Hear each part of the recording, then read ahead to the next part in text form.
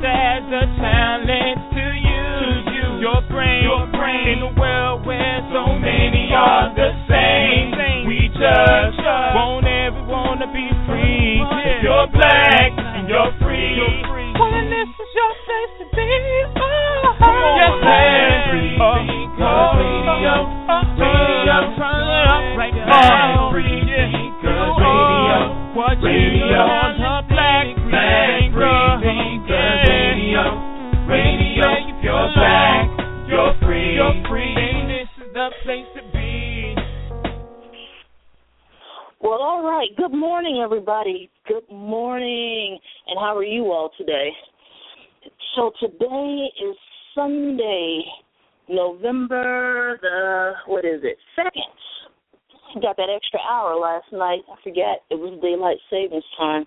That's what happens when you give up television pretty much altogether. And I don't remember seeing anything online, but, usually I'm looking at very specific things. So anyway, how's everybody today? I missed you last week. I wasn't feeling well, so I decided to take some time off, and I wanted to make sure that I was feeling a little bit better when we brought you all this presentation. I'm trying to figure out where everybody is. Today we're going to talk about humanism, but before we get started on that, I just, again, want to turn around and thank you guys for your dedication, your support, everything that you've shown us along the way. We appreciate you. We truly do. I see that we just released a video trailer for the Moving Social Justice Conference, and I see Alvin is out there posting it, and I must have a copy in my email somewhere. I have to go and take a look, but I'm going to post it on the POCBF YouTube page.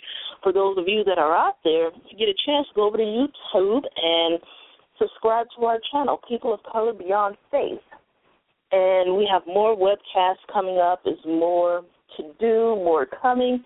And so we just appreciate you. On Sunday, December 7th, I believe, but let me make sure, Sunday, December 7th at 10 a.m. Pacific, which is noon Central Standard Time, we're going to do a webcast, and it's going to be the founders of People of Color Beyond Faith. So you'll have Dr. Sakibu Hutchinson, Donald Wright, and Raina Rhodes together along with myself, and we will be doing a webcast. So we're inviting questions. We want you guys to send in some questions or comments or suggestions that you may have. You can send that to peopleofcolorbeyondfaith@gmail.com, or blackskeptics@gmail.com. Again, you can send it to either one of the email addresses, peopleofcolorbeyondfaith@gmail.com or blackskeptics@gmail.com. And a reminder, we are a 501c3 organization. You can also make donations via those email addresses through PayPal. And they are tax deductible. So, it's been really exciting. We're looking forward to next year. Next year we will be in Houston, Texas. And so that will be Moving Social Justice 2015 in Houston, Texas. The year after that, we will be in the DMV area, which is D.C., Virginia, Maryland. And so, we're really looking forward to that. This conference, it exceeded, all expectations, and it's because of you. And so we just want to let you guys know that, this is truly a labor of love, and we bring this to you because we want you all to know, at least we believe atheism isn't enough. And we want you to be engaged not only in the secular community but within your own communities. Because as, has been stated on many different occasions, many of us still live in these communities, and we see the daily struggles. And we see, again, there are some churches out there that are actually in the community attempting to do a good job. They're attempting to help the people. And, where are we? Where are we and what are we doing? So I just think it's important that we understand that, there are people out there that are hurting, that needs assistance. Wow. And so, we just want to make sure, that people understand, what's happening in the communities. So,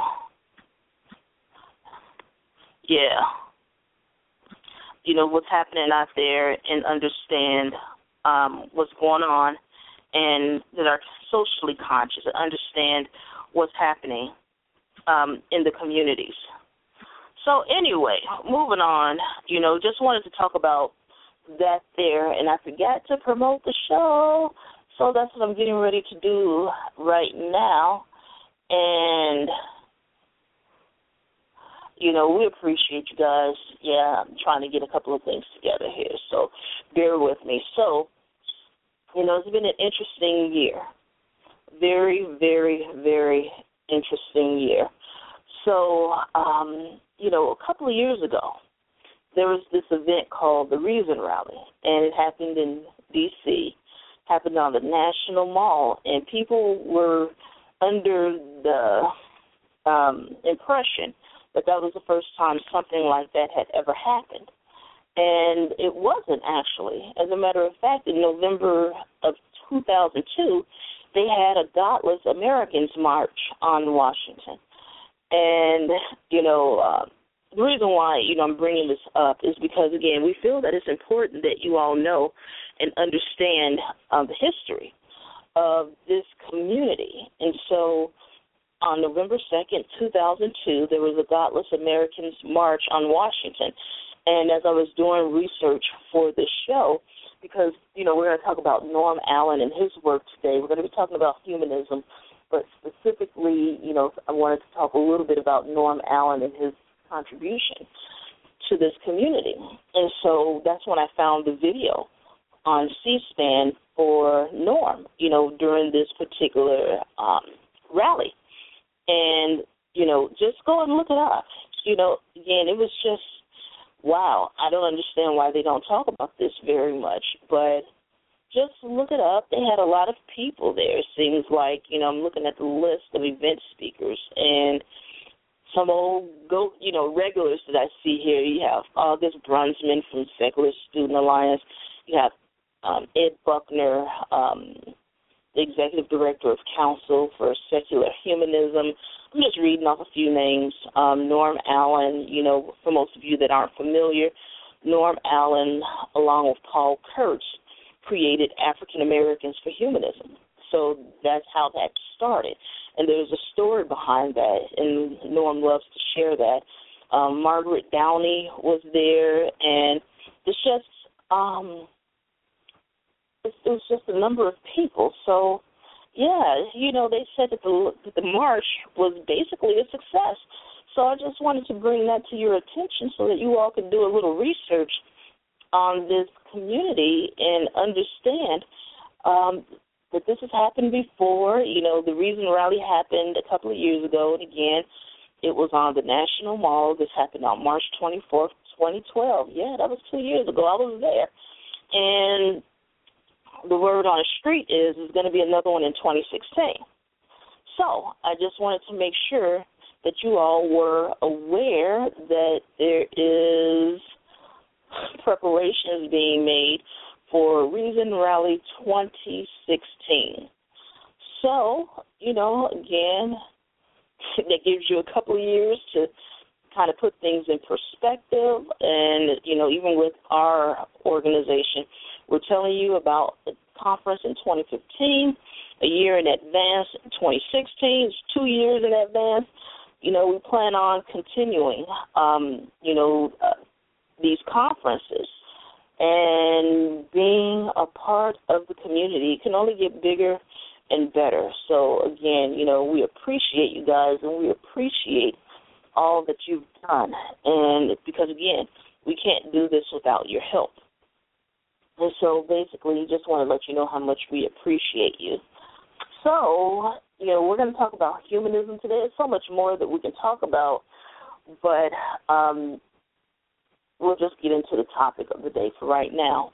Anyway, I'm going to give you a couple of definitions for humanism, and I want you to understand that not all atheists are humanists, and not all humanists are atheists. And there are different types of humanism, and we'll get into that in a minute, but the general definition for humanism is an outlook or system of thought attaching prime importance to human rather than divine or supernatural matters. Humanist beliefs stress the potential value and goodness of human beings, emphasize common human needs, and seek solely rational ways of solving human problems. And so that is one definition of humanism, and you can pretty much go online and find many, many definitions. So, again, I would just encourage you guys to go and look it up. I'll give you the definition from Wikipedia. I know some people are like, Wikipedia?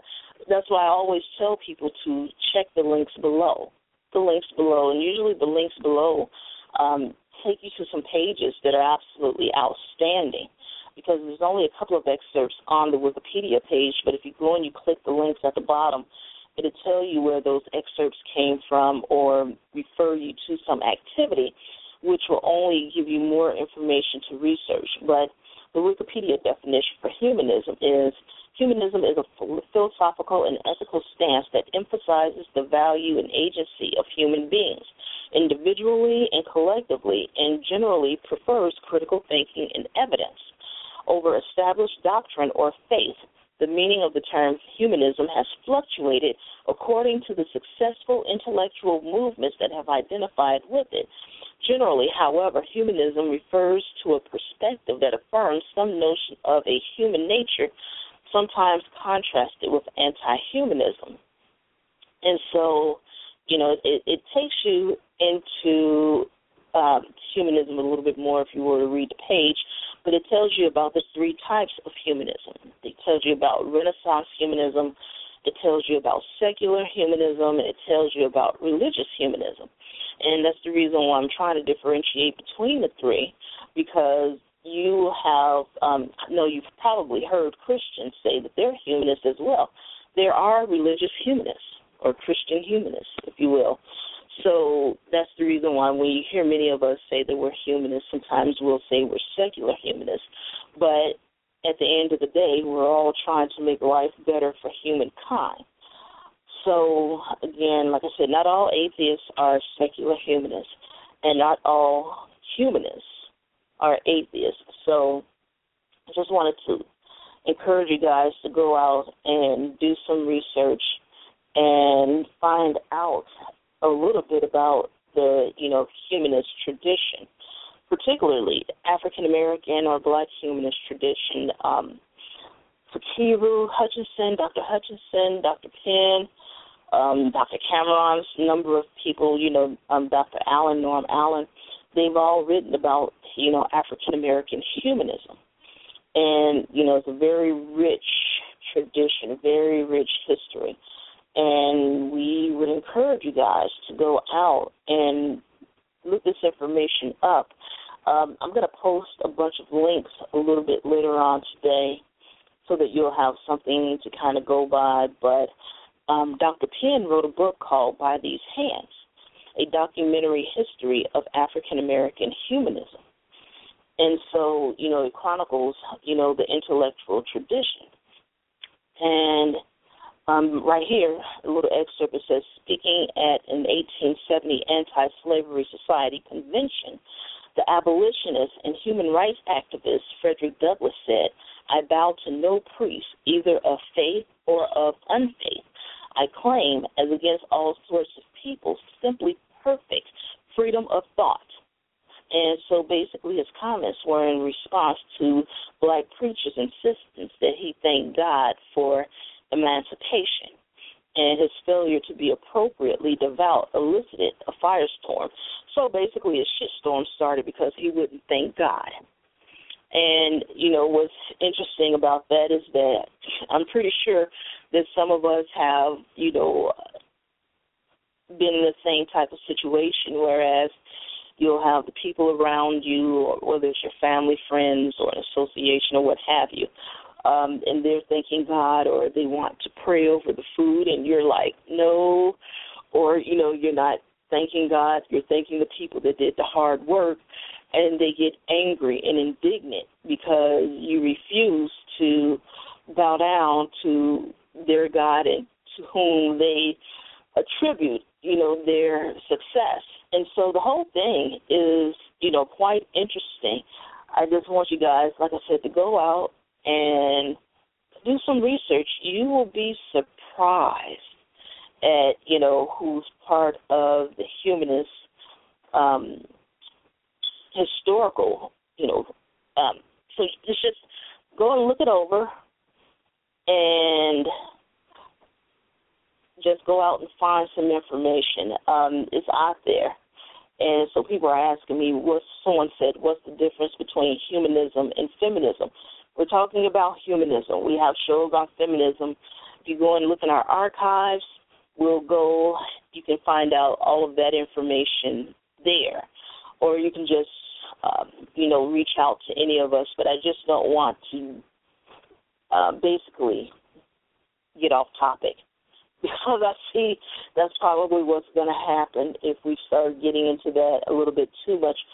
The fundamental difference between humanism and feminism, that's really something easy. You can ask one of the feminists, go into one of the feminist groups, and they will explain that to you. But basically, Dr. Penn's book, again, is titled By These Hands, a documentary history of African American humanists. So it's really interesting. Another quote from the book is basically that we will not acknowledge any man as a leader of our people who will not thank God for the deliverance and enfranchisement of our race, and will not vote to retain the Bible in our public schools. So this is what the Black preachers were saying about Frederick Douglass. So it's just interesting. It talks about his journey from being a committed Christian to a questioning agnostic. And, what's interesting is, many of us had that same journey, whereas, we were in the church, however you want to put that, and we started questioning things, what's happening. We started questioning our beliefs. We started questioning, the very things that we had been taught. And Oh, we got Raina on the line with us. Let me pull the call in. Is that you, Raina? Hey. I was sitting there and I was talking about Dr. Penn's book, but, you know, if you got a few words to say, tell everybody hello. Hi, everybody. No, I was listening to you talk about Dr. Penn's book, so continue. I'm interested to hear more. So. Well, did you hear the first part before I got to Dr. Penn's book here? I was talking about godless Americans March on Washington in 2002. Not a lot of people know about that particular March on Washington. And I was just telling them about the Reason Rally in 2012, so you had a nice 10-year span there. And in 2016, there will be another Reason Rally. We know it's going to be on the East Coast. So I'm not quite sure where. I mean, it probably is leaning more towards D.C. again, but you never know. It may be in Philly, it may be in Jersey, New York, who knows, but it will be one in 2016. So we're just letting you guys know ahead of time so that you can start planning appropriately. But anyway, getting back to Dr. Penn, and this is from an article that Dr. Hutchison wrote on the newhumanism.org site. And like I said, I'll be posting all of these links a little bit later. But, Frederick Douglass was talking about his journey from being a committed Christian to a questioning agnostic.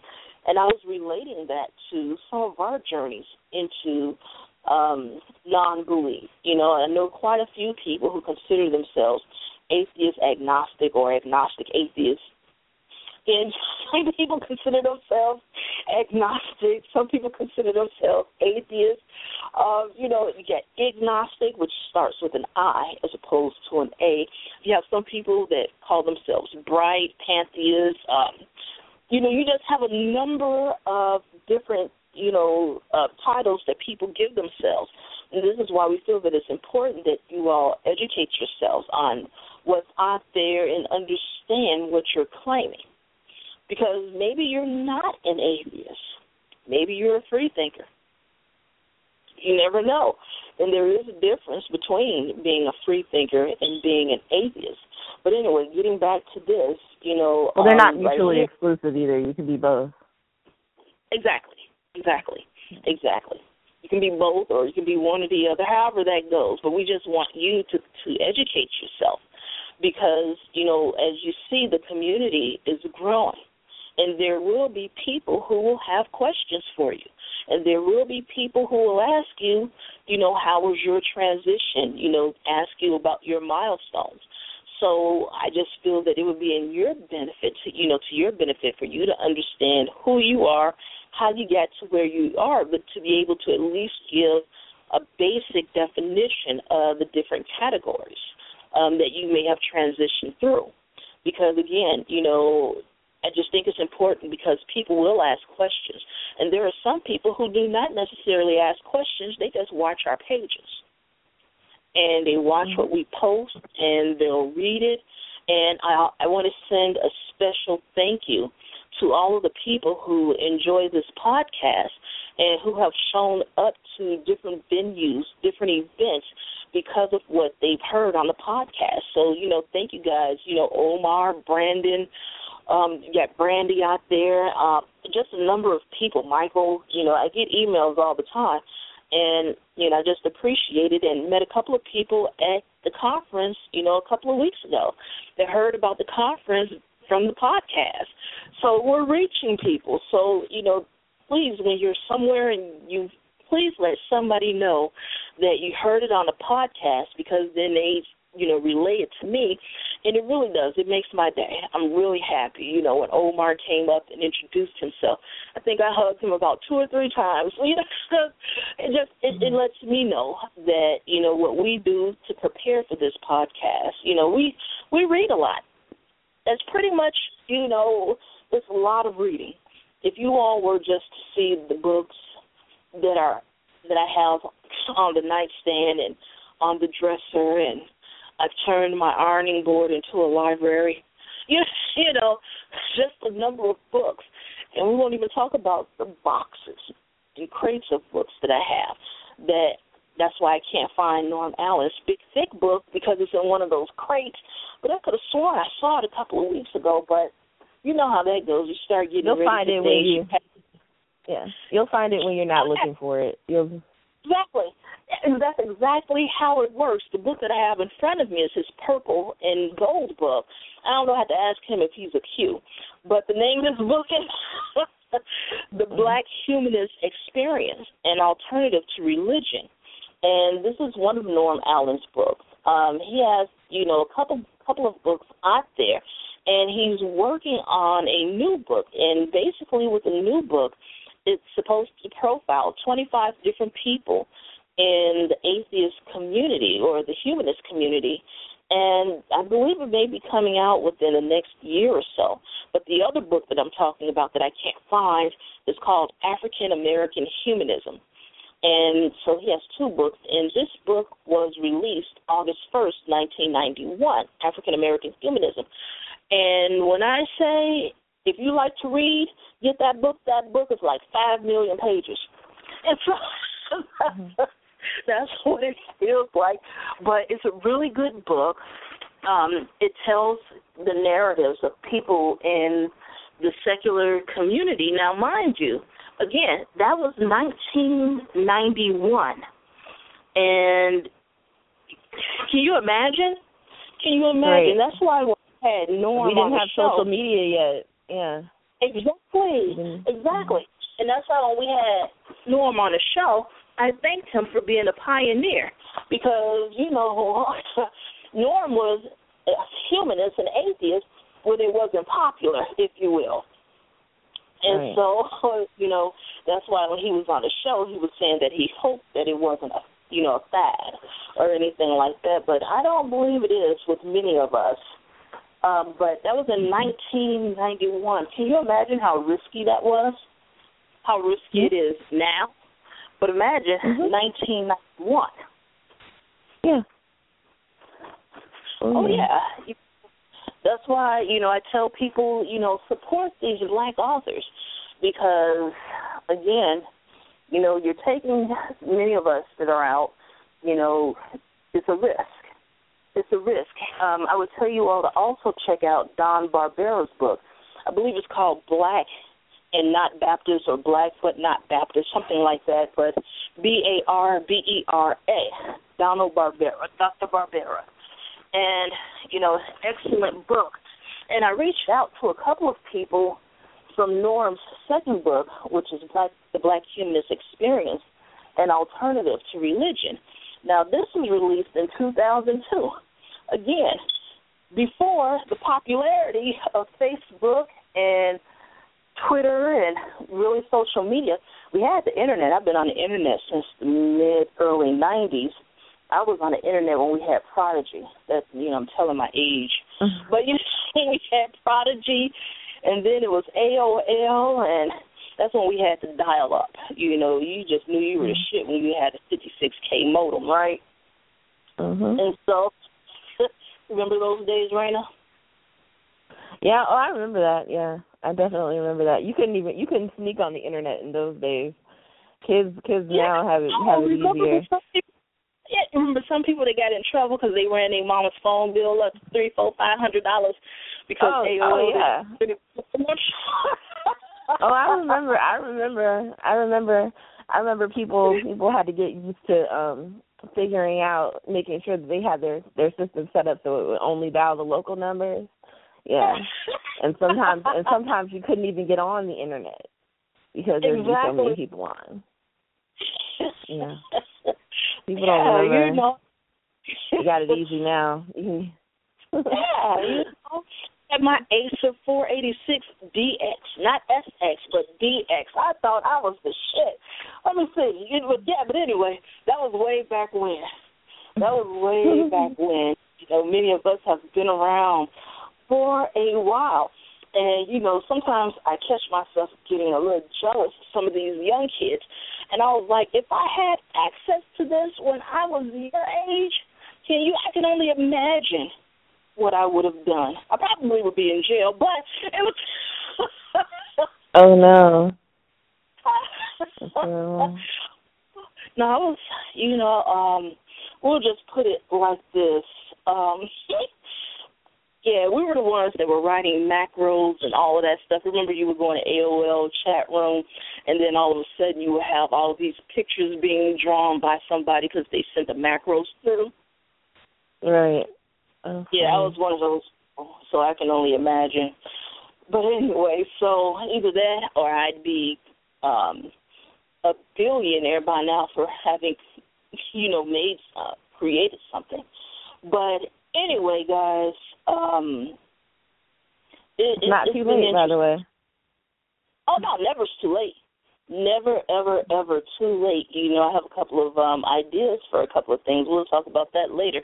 But in this one particular book by Norm, I'm just going to read you some of the titles because basically people wrote essays or narratives, and they added it to the book. And I reached out to a couple of people. I actually reached out to Kenya Oliver, and she did her narrative on Ascension to Humanism. And, it was a really good essay, really good narrative there. And there's quite a few right here by Leo Igwe. He says, "My Lord, I want to go and think, choosing reason over faith. Kenyatta Yamel, secular and religious gumbo, served brown." They were getting really creative with some of these titles. Another essay is How I Became an Atheist. And one here, Salvation Through Education.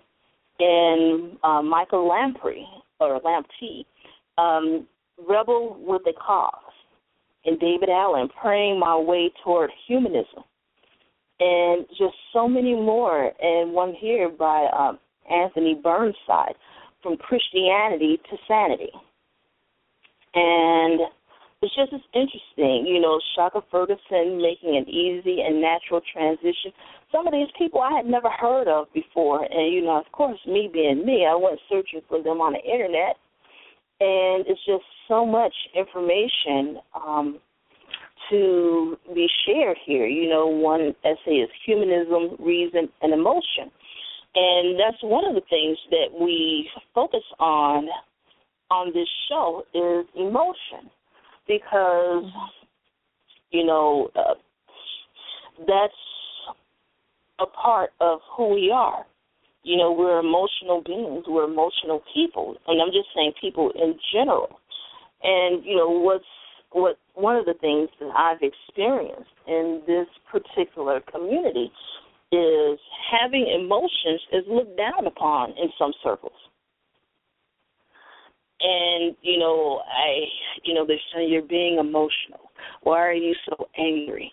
And they say things like that to kind of shut the conversation down. But anyway, I'm not going to really get too much into that. But, again, telling you a little bit about, what's been written and what's out there and how we have a long tradition of this. So, we want you to go up and look up W.E.B. Du Bois and, Frederick Douglass.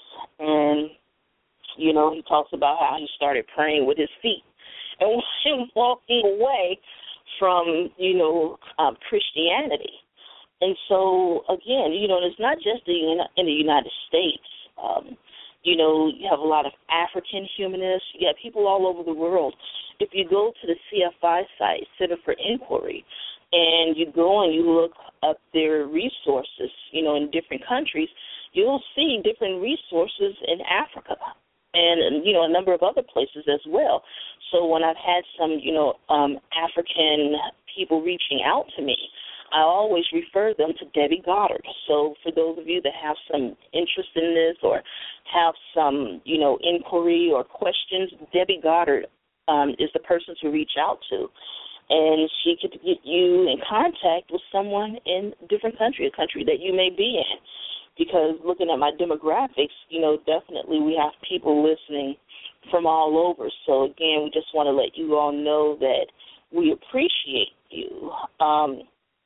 So, yeah, it was interesting. Frederick Douglass had a problem with, the white slaveholders and their so-called moral compass, if you will. And, he was talking about, how savage the beatings were and the raping of people because, there were men slaves that were raped too. So, there were rapes going on all the way around. And, there are books about that. I haven't picked any of those up. Do you know of any specifically talking about the sexual exploitation of men, Raina? During slavery or just in general? Yeah, in general, slavery, either one. I feel like I have heard of some, but none of the names are coming to mind at present. Right. And so we're going to look for this information. I'll say that it's not really, it doesn't really go into a whole lot of sexual exploitation of men in general, but a good book, if you want to, talk about Black masculinity, is Hung. Right. That's a good book. All right, guys, I'm going to look it up, and I'm going to post it for you on the wall a little bit later. And so the name of the book is Hung. And let's see here. I'm looking for it. It's got multiple meanings.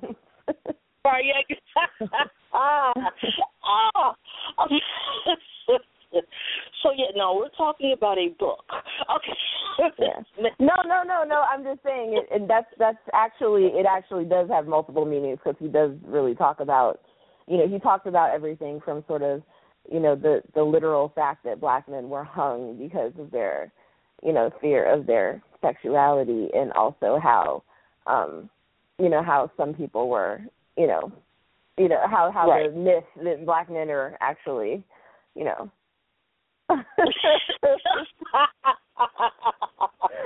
supposed to be, the idea that Black men are supposed to be hung, as a sexual myth. So it has multiple meanings, and he kind of talks about both of them. What's interesting about that is when some men were hung literally from the trees, that their genitals were cut off and viewed as a prize by, some of the people who committed those atrocities. Yeah. So, it's very, it's unreal. They would cut off their genitals and use it as a prize, and just unreal. Absolutely unreal, some of the things that we had to endure. But anyway, so Frederick Douglass was, pretty upset about the beatings and rapes and all of the things that took place during slavery, and how some of the white slaveholders would behave, or claim to be pious, right? And basically, he noted, he said, I dwell here in no hackneyed cant about thanking God for this deliverance. Instead, he believed that man is to work out his own salvation, and that it was only through the individual's will and self-determination that uplift was possible. And it's really interesting because we've talked about religion or the God concept on the show, and we talked about how white views of Christianity are different than Black views of Christianity. And it was based on Michael Lackey's book. And so, it's a lot of information out here. We just encourage you guys to go out here and, in the Black Humanist experience, the Purple and Gold book that I'm talking about, Norm noted, he said, humanists often feel that they are a misunderstood and despised minority. Many are afraid to come out of the closet due to fear of being ostracized by intolerant religionists. Now, mind you, this book was released in 2002, many people, even to this day, fear coming out. And that's why we do these podcasts and the webcasts and have these conferences, because, we want you to know that you're not alone out here, that there are many of us. I mean, I know how I felt when I started finding the Black atheists and the humanists and free thinkers, online, in various venues. I found blogs and then the Facebook groups and, some mailing lists that I joined up with, and, but not only just Black atheists, but just atheists in general that made sense to me. One of my favorite writers is Dr. Valerie Terrico, and she did this 5 or 6 part series on cognitive dissonance, specifically on cognitive dissonance, and it was on the xchristian.net website. That helped me tremendously, because it helped to explain these emotions, these feelings that I was having, and I would say, this is what I believe. But because of how I was indoctrinated growing up, the other side of me was like, oh, you better be careful with that. And it made me fear coming into this knowledge. It made me fear, accepting the fact that I no longer believe that. And so, when we talk about the stages of grief, I'm sitting there bargaining with, this God that I thought could possibly exist, and giving him chance after chance, and like, I'm walking away. You know how it is, like a little kid running away from I'm home. really going to go now. Right. I'll be gone soon. Right. I'll give you a chance.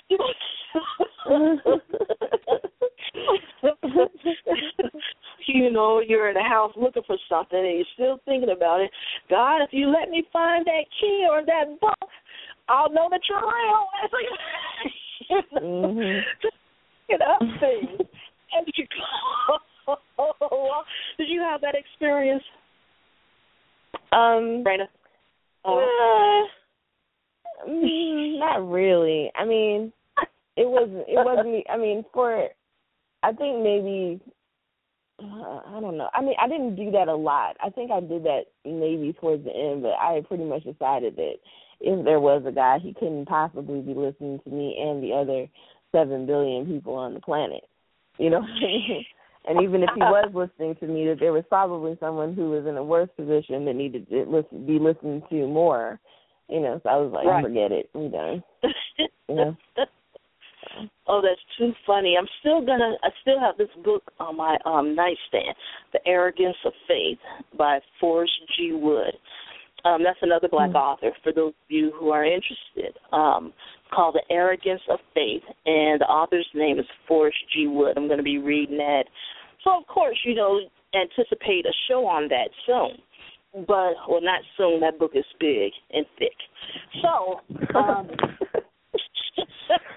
well, some days my hands and my eyes don't work, but mainly it's my hands, and those are the days it's like I want to read, but I'd rather go to sleep. What's interesting is, again, we all have different experiences. Our dial-in number is 310-982-4273. Again, 310-982-4273. And like I said, I'm going to post a bunch of links a little bit later. But, guys, we're just telling you, know who you are. And I know it takes time. And that's subject to change, because one of the things that I've noticed since being in this community is the more educated that I become. And when I say educated, I'm just talking about reading and talking to other people and, getting to understand people's, situations, experiences, and you think about these things and you go and you research, because all of our experiences are unique. But, I try to learn from other people, but mainly I do a lot of research. And as I've grown in my humanism and free thought, so many things that I used to think and believe, it has changed. Even some of the things that I believed when I became a devout non-believer, or I wouldn't even say a devout, we'll just say, I knew that I was a non-believer at that time, and there was really no turning back. I would say a committed skeptic is probably the term. So there you go, a committed skeptic. And my thought patterns have even changed then. I mean, a year or two from now, it probably will change again, and a lot of this comes from educating or continuing to educate myself and, and to be educated by other people, because I learn a lot from other people. That's why I say you never know who's, paying attention to your pages online or paying attention to your tweets, or because someone will post something or tweet something. And I'm like, oh, that looks interesting. And then I'll go, read whatever, link they put up there. And then I'll do a Google search on, either the subject matter or something that I saw in that particular blog or story. And it leads me to other information. And, it's exciting, but that's me. That's me. I think, not a lot of people find a lot of excitement in research, but I do. I love getting the knowledge. I love sharing the knowledge. We love bringing this information to you guys. So, yeah, it's really interesting. And like I said, the community is growing. One example of that was this conference that we had a couple of weeks ago. I was pleasantly surprised at the number of people of color that were there. Pleasantly surprised. It was wonderful seeing everyone, but that just blew me away. What about you, Raina? Yeah, I mean, there were a lot of folks there. I mean, I wasn't necessarily. I expected people to show up. I mean, I just knew that there were going to be people to show up, but I was surprised at the number of people of color that showed up and how far that some of them were willing to come, to be there with us. It was great. It's really great. Yeah, beautiful experience. We had people from Minnesota, Arizona, of course, the East Coast. We had a couple of people from the South that came up, and, of course, California, different parts of California, and, other places in between. I didn't get a chance to, take a poll as to where everybody came from, but it was beautiful. It was beautiful. What was the name of his group? Black Free Thinkers of Minnesota. Just look at all the groups that are popping up. In D.C., you got Chocolate City Skeptics, and you have AAH for D.C., African American Humanism, for D.C. You have Black Skeptics Group, and you have a Los Angeles chapter, a Chicago chapter, and now we have, the D.C., and, there are many other groups in between. As a matter of fact, Milwaukee, Hillary in Milwaukee. There are groups popping up all over the place. And so that's why we tell you guys, if you have an interest, just reach out, and we'll let you know. But all of these groups are on Meetup. So you can look up Black Skeptics LA, Chocolate City Skeptics, Black Skeptics Chicago. Hillary's group is on Meetup, too. They're not called Milwaukee Black Skeptics. It's called, I think, Milwaukee Black Free Thought or something, or Black Humanist, something to that effect. If you have any questions, just email me, blackfreethinkers@gmail.com. Again, that's blackfreethinkers@gmail.com. Email me, and I'll send you some information about who is in your neighborhood if you have a group there. If there's no group there, start one yourself. Yeah, why not? Yeah, why not? Why not? So anyway, moving on with this here, Zero Neale Hurston, she was talking about religion, and she said religion as early as she could remember, she was questioning and seeking. My original name on Facebook way back when was Epistemology Quest. So I was on a knowledge quest, if you will. And that's, for many of us, that is, kind of what happened. You question some of the things that are happening in the church you question some of the things that you're being taught and you're told and that you see.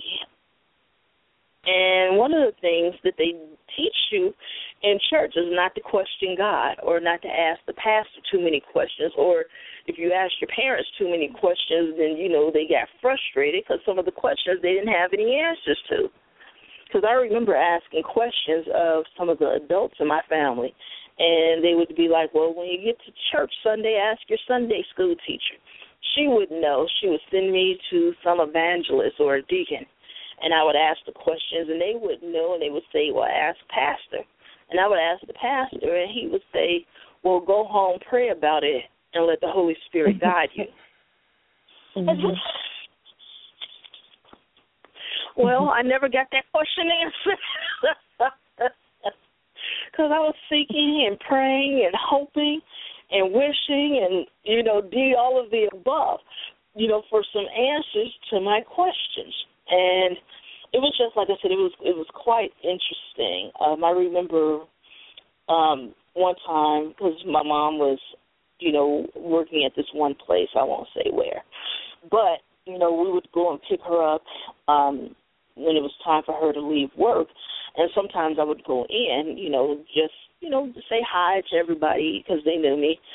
And one day she was talking to her manager, and they were talking about religion, and you know how this goes. And I come from a very religious family, so I'll just put that there. But the manager was talking to my mother, and I was standing there, and then the manager turned to me and asked me what I thought, which was interesting because I was only about 14, 15 years of age, right? Mm-hmm. And I said I didn't believe in organized religion. And the manager was like, go on. And I said, well, I believe that I am a deist with a D, not atheist with the A-T. Because I knew what the difference was. And so she said, so what's, when you say you're a deist, what do you mean? And so I defined it as the possibility of a God or a supreme being in existence. He just doesn't have anything to do with the activities or what we're doing here on earth. And that manager, she smiled, and my mom was embarrassed, and she sent me out to the car. But that manager looked at me, and I think she knew. Mm-hmm. She knew. Yep. I couldn't call myself the other word because that was a beating waiting to happen, right? Right. Mhm. So it's really interesting when I think back to the transitions, and even at the age of 14 and 15, knowing what I could not and should not say. Even if I believed that, I could not fully acknowledge that I wasn't a believer. But I always had to hold out hope because, I was not born with a silver spoon in my mouth, and that never happened and never manifested. But, we were always taught to have some type of hope, that things would work out, that, things will work, towards our good, and it would get better. But anyway, this is how I was raised, but I knew better than to come right out and say that I was a non-believer, because the last thing you want is for your parents, to punish you and force you. They're already indoctrinating you to a certain degree, but they're doing that because they think that's the best way. They're only doing what they know how to do. So, it's not a knock against them, but, at 14, 15, you even know better than to say certain things. And so that's why I always try to encourage the young people that listen to the show, know your environment. We don't want anybody getting kicked out the house, or anything like that until you are of a certain age, just like, on many of the stories that we hear from people that come on the show or just we interact with, many of them say they continued to go to church until they went to college. And then when they went to college, they gave all that up. They stopped. Right. And that's usually what happens. Is that what happened with you? No, I told you I stopped going to church when I was 17. But most of my teens, my decision, going to church was my decision for most of my teens. They scared me early on, and I thought, oh, well, there must be this guy that loves me. This is so great. And then, I started, going, and I started researching, and I was like, wait a second. Maybe they're not there. You know what I mean? Right. And, my mom grew up Catholic, and I think that probably had a lot to do with why I was able to kind of leave the church the way that I did. Because my mom was Catholic, and, she kind of, for most of her life, was sort of, off with good behavior, Right.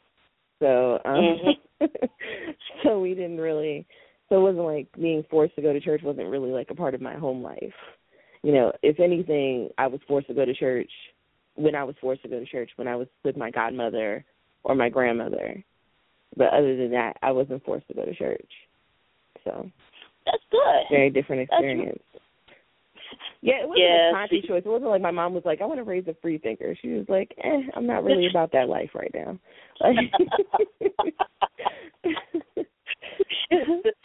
See, I hear you.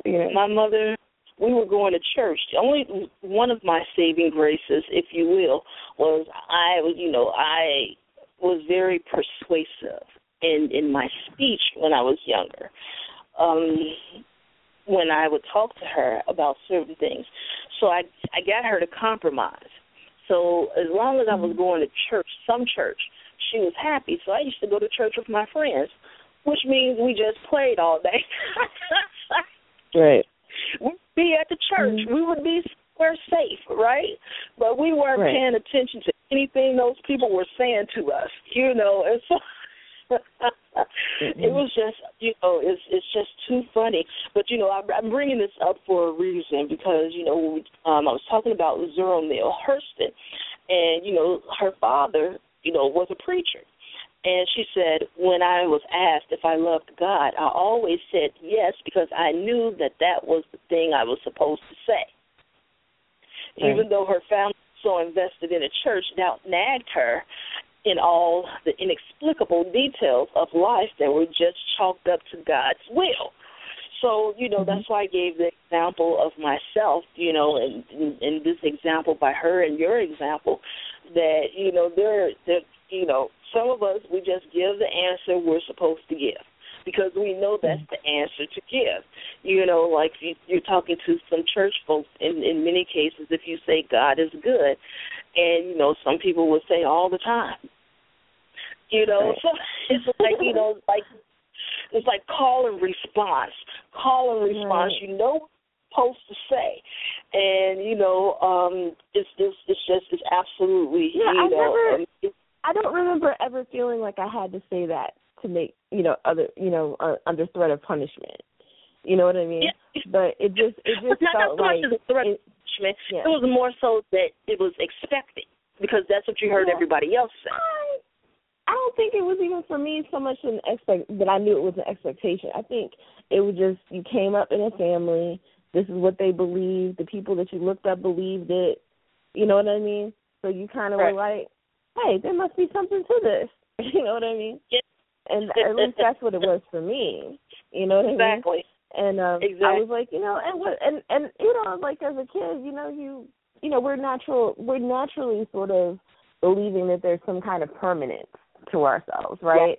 So if there's some kind of permanence to ourselves, there must be some kind of larger permanence, right? Right. So it kind of just makes sense when you're a kid, like, okay, I came from mommy and daddy, so all of this came from somewhere. You know what I mean? So exactly. Even if you don't necessarily believe it's the thing that comes from church, the thing they're talking about at church and coming out the Bible, you're still kind of like, okay, there's probably a God. So, what's wrong with a God that loves me? That kind of makes me feel good. Okay, God loves me. You know what I mean? Right. Kind of go from there. That's kind of where it came from for me. But it wasn't, like I said, it wasn't like ingrained in my home life. So the whole fire and brimstone thing didn't come until much later. Right. So exactly. Yeah. Exactly. and it's just interesting because, like I said, Dr. Hutchinson wrote this, essay here, and it was talking about, basically about black infidels, about the African American humanist tradition. And what's interesting is, I was just talking about Zora Neale Hurston, and she was talking about when she began to study world religions, she saw that they shared the same common theme of divine deliverance from earthly suffering. And that was one of the issues with me, too, because when I was in 7th grade, or supposed to be in 7th grade, I really was in high school. So I was a part of this program that they took kids that would be in 7th grade, and they put them in a high school environment. And we took all high school classes. The only thing that we did together as a group was division. So that way we got to be with each other for, that hour of the day. But the rest of the day we were taking all high school classes. So, we were a couple of years ahead, without necessarily being deemed a freshman in high school. We were freshmen. We were just considered 7th graders. And, again, it's an experiment, which is one of the reasons why I can speak so many languages. But it's really interesting because I took, a world religion class that year. And by the time I got done looking and listening and learning from all of that, and now, mind you, I was a 7th grader, so I was about 12, And I'm like looking at this, and I would go home and ask so many questions, and my mom started threatening to pull me out of the program. Oh, no. Yes. Because I was asking questions about these other religions and saying how they were all similar, and how do you know for sure that yours is the right one, and all of these other people thought that they were right too, and what if everybody is wrong? What if everybody was lied to? Oh, she didn't like that too much at all. Yeah, she didn't like that too much at all. She was threatening to pull me out of the program. And, of course, I'm having a fit because, for the very first time in my life, I was somewhere where I fit. My piece of the puzzle fit into the picture finally. Does that make any sense? Right. And so it was like, I was with my peers, and, these were other classic overachievers, gifted children. And, we were at high school, and it was just funny because during our last meeting of Black Skeptics Chicago, there was a young lady there, and she was new, a new visitor, if you will. And I kept looking at her, and I was like, I know you. And she was like, you do? I said, yeah. And she was like, well, I just have one of those familiar faces. And I'm like, no. And so I thought about it for a minute. And so I went back and sat next to her, and I asked her if she went to this particular high school. And she said, yeah. She was a little surprised. And I was like, yeah, I was one of those little 7th graders running around. And she was like, yeah, you 7th graders that threw all of the curves off. Because you all knew all the answers. And then, I asked her if she went to this particular university. And she said, yes. How did you know? And I said, I went there too. And I said, did you stay in this dorm? And she said, yes. How do you remember? And I was like, I stayed in that dorm too. And so I just started telling her things about herself. And she was just absolutely amazed. But, it's just interesting. Some days my memory is on point. Other days I can't remember anything. Rain will be saving me. Sorry. It's what you do for each other. Oh, yeah. But I know that Raina knows days when I have brain fogs. When it's bad, isn't it, Raina? I mean, it's probably no worse than most folks. Probably no worse than most folks. We all have those days. Oh, yeah. But see, Raina has an eidetic memory if you all have not figured that out yet. She's somebody with an eidetic memory, okay? That's why you can't say shit to her, because she's going to remember it Thursday, September 4th. It's not that good. I'm not that good. I am not that good. I'm not that good, but I can remember. I do tend to remember things like that. Not dates so much, but I can recall things like that. So it's funny. But I was surprised. I remembered that much, about that individual, and so I laughed because I didn't remember her name. I'm one of these people. I am bad about names. But if I know you or know something about you, give me a few minutes and leave me alone, and it'll come back to me. And I'll just be able to tell you. So that's some scary shit, though, being on the other side of that. How do you know so much about me? I was there. I don't remember you, but I remember you. Yeah, but you got on this because you were talking about your mama pulling you out of school because of that religion class, so... Right, and so she didn't pull me out the program. She did one better. She moved. And so, damn. And that's what started. That's what started the journey of all the moving. Remember, I kept telling you, high school. You did tell me about that. Mm-hmm. Yeah, so it was a constant moving, a mega church race. But anyway. The world religion, started me down that evil path of secularism, if you will. And it wasn't so much an evil path of secularism. What it did was it stimulated and piqued my interest. And it encouraged me to do even more research and more reading. And that's one thing that I can say that was really good as far as, my upbringing is concerned. My mother encouraged me to read as much as I could read. I mean, she bought me, encyclopedias. We would go to the thrift store, and she would give me money, but instead of buying games and toys, I would come out with a bag of books. Because, you were able to get books for, a nickel or a dime or a quarter or something like that, right? And I would leave. That was way back when, but I would go into the thrift store and, leave, and I'm 7th, 8th grade reading, Shakespeare and Steinbeck and, stuff like that. Mm-hmm. Didn't know what I was picking out, but it looked like really interesting books, which kind of freaked some of my teachers out later on when they would introduce the book to class. And I'm like, I already read that. I read that 2-3 years ago, and tell them what it was about. All right. And so it was interesting, but so everybody. I know just what you mean.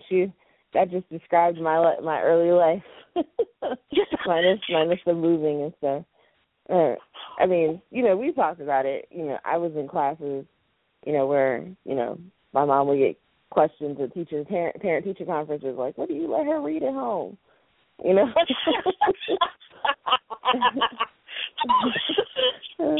she'd be like, whatever she wants. And see, that's good. Your teachers, they recognize that. My teachers recognized the same thing, and they kept trying to convince my mother that her holding me back was damaging me, because that wasn't the first time that they tried to take me and put me in special classes or what have you. And my mother would not let them do it. But when my one teacher, Miss Goodwin, one of my favorite teachers ever from the 6th grade, she had a talk with my mother, and she told my mother she's getting bored. And unless you want a house full of grandbabies, I advise that you go and you let her be a part of that program. Because what happens when bored kids, they get involved in shit, right? Right. And so I think when the teacher told her that, I think it kind of scared her. But I believe that's the main reason why she's like, anyway, why am I talking about that? This is not about Kim.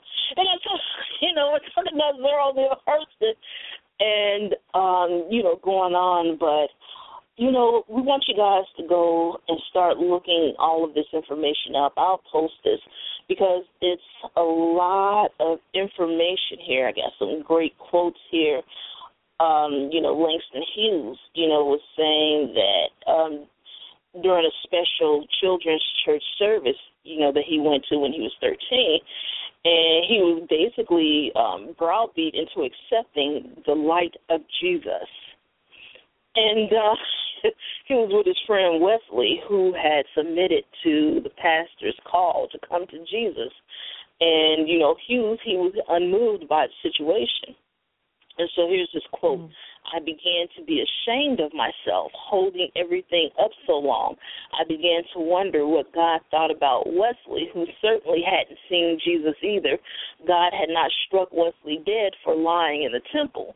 So I decided that maybe to save further trouble, I'd better lie too. And so he decided to go with the flow to please the others. And so he said that was the beginning of a lifelong struggle with the compulsory nature of black religiosity. And he said, feeling betrayed, he concluded, I didn't believe there was a Jesus anymore.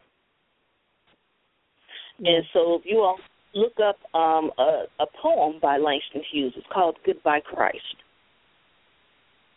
Yes, it's a good one. Yes, he did a few of them, but that's just the one that's popping into my head right now. But again, you know, it's so much out here. I'm going to post an article a little bit later by Fred Edwards, and it's talking about the hidden hues of humanism. And again, many of us were not aware about, you know, African Americans or Latinos and Asians that were, you know, always a part of this community. You know, this information was hidden from us. I wouldn't even say hidden from us. It just wasn't spoke of. You know, it's interesting, you know, because even with the civil rights movement, you notice how they tried to factor out A. Philip Randolph, and they tried to factor out, you know, Bayard Rustin. And you know, they were the main organizers for the March on Washington. But it was because, you know, Asa Philip Randolph wasn't about atheists. Bayard Rustin was a free thinker, but he was also a gay man, an openly gay man, unabashedly, unapologetically black gay man. And so, you know, it was an article. I got to find this because I had to find it. It was talking about the black community and how they're trying to revise and erase history and erase LGBTQ people out of black history. And I had to find that article because I really, really want to read it. I saw it somewhere, and then the page refreshed, and the article was gone. And so I've been saying that for about a month. I'm really going to get on top of that. And I only think about it when I start talking about certain people. But, you know, there is a long tradition, so that's why we tell you all to go and look this information up. I mean, W.E.B. Du Bois, you have Frederick Douglass, you have Zora Neale Hurston, you have J.A. Rogers, which is Joel Augustus Rogers, John G. Jackson, you got Lucy Parsons, Zora Neale Hurston, you know, Nella Larson, Richard Wright, Langston Hughes. You know, especially during the time of the Harlem Renaissance, you know, people started coming out even more. You know, Charlie Bird Parker, you know, the saxophonist, the jazz guy, you know, Alice Walker, who's still alive. You know, so, you know, again, you know, with the Hispanics, you have Simon Bolivar, you know, he was the liberator of South America. It's just so much history out there. And that's why, you know, we're talking about some of Norm Allen's work, and he's done extensive scholarship on this, you know, this particular topic. And that's something that this is a topic that we will have in next year's conference. We're not sure if we're going to have a panel or if we're just going to have presentations, but we will be talking about the African American humanist tradition, to learn a little bit more about the history. So, you know, we're looking for Dr. Hutchinson, Dr. Cameron, Dr. Allen to, you know, be there and to kind of educate us even more on the history of humanism in the Black and Latino communities and in the Asian communities as well. And so, you know, we're looking for people. We're looking for information. You know, again, you can send it to us, blackskeptics@gmail.com. Again, that's blackskeptics@gmail.com, or peopleofcolorbeyondfaith@gmail.com. Again, that's peopleofcolorbeyondfaith@gmail.com. We're going to be having more webcasts. If you're interested, You can email us. You can inbox any of us. You have some ideas for webcasts. I have an idea for this month, but I have to contact a couple of people so we can go ahead and start the webcasts back up this month. But, again, if you want to be on a panel, email us, send us some information, especially if you've been on any other type of panel and you have some video out there that we can take a look at. That's absolutely wonderful. But, this is for you. We want you all to be a part of it. In addition to that, we want people of faith to be a part of this too, because, we want to give them a chance to speak, and we want to bridge that gap because, again, we have more in common than differences. So, again, Reverend Meredith Moise, she blew them away again, and that's why we loved having her on the webcast. She's just a wonderful person, period. And so, we're wanting to open it up to more people of faith because, again, we do want that dialogue, whether it's on the webcast or at the conference. So reach out. You can inbox Dr. Hutchinson or Donald Wright or Raina or Dr. Penn or, me. I'm Kimberly Veal, Black Freethinkers. So I'm Facebook.com/Black Freethinkers. So you should be able to, and it's all one word. So you should be able to find me there. And, again, the email address is blackfreethinkers@gmail.com. But we want to go over this history so people can see that there were people before them and understand that, some people paid the cost. They paid the price. And even now with some of what we're doing, we get beat up. Trust me. Some of the emails I get sometimes, I'm sitting there and I'm like, unbelievable. Raina has seen some of the tweets. She's gotten some of the ignorant responses as well. And, not necessarily, some people are not making it very comfortable to come out as non-believers. Some people are making it very uncomfortable to stay a non-believer, if you will. And what I mean by that is, I've had conversations whereas I just wanted to completely just drop off the scene because it's not worth it. But then we turned around and we had the conference and all of the beautiful people and the smiling faces, and it's like, okay, all right, we're going to keep moving on. We're going to keep moving forward. And so, again, like I said, support the Black authors. Dr. Sakibu Hutchinson, she has Moral Combat, and her other book is Godless Americana. And so, there are a lot of people out there that can ust the support. Dr. Chris Cameron, I'm going to I'm going to post an article from his U.S. Intellectual History blog. And this was written by Ben Alpers. And Ben was in Norm's first book. And the title of this article is Black Humanism, a Religion. I guess I'll ask Raina that. Is Black Humanism a religion? You know what? Dr. Penn says it is, and I'm not going to argue with Dr. Penn.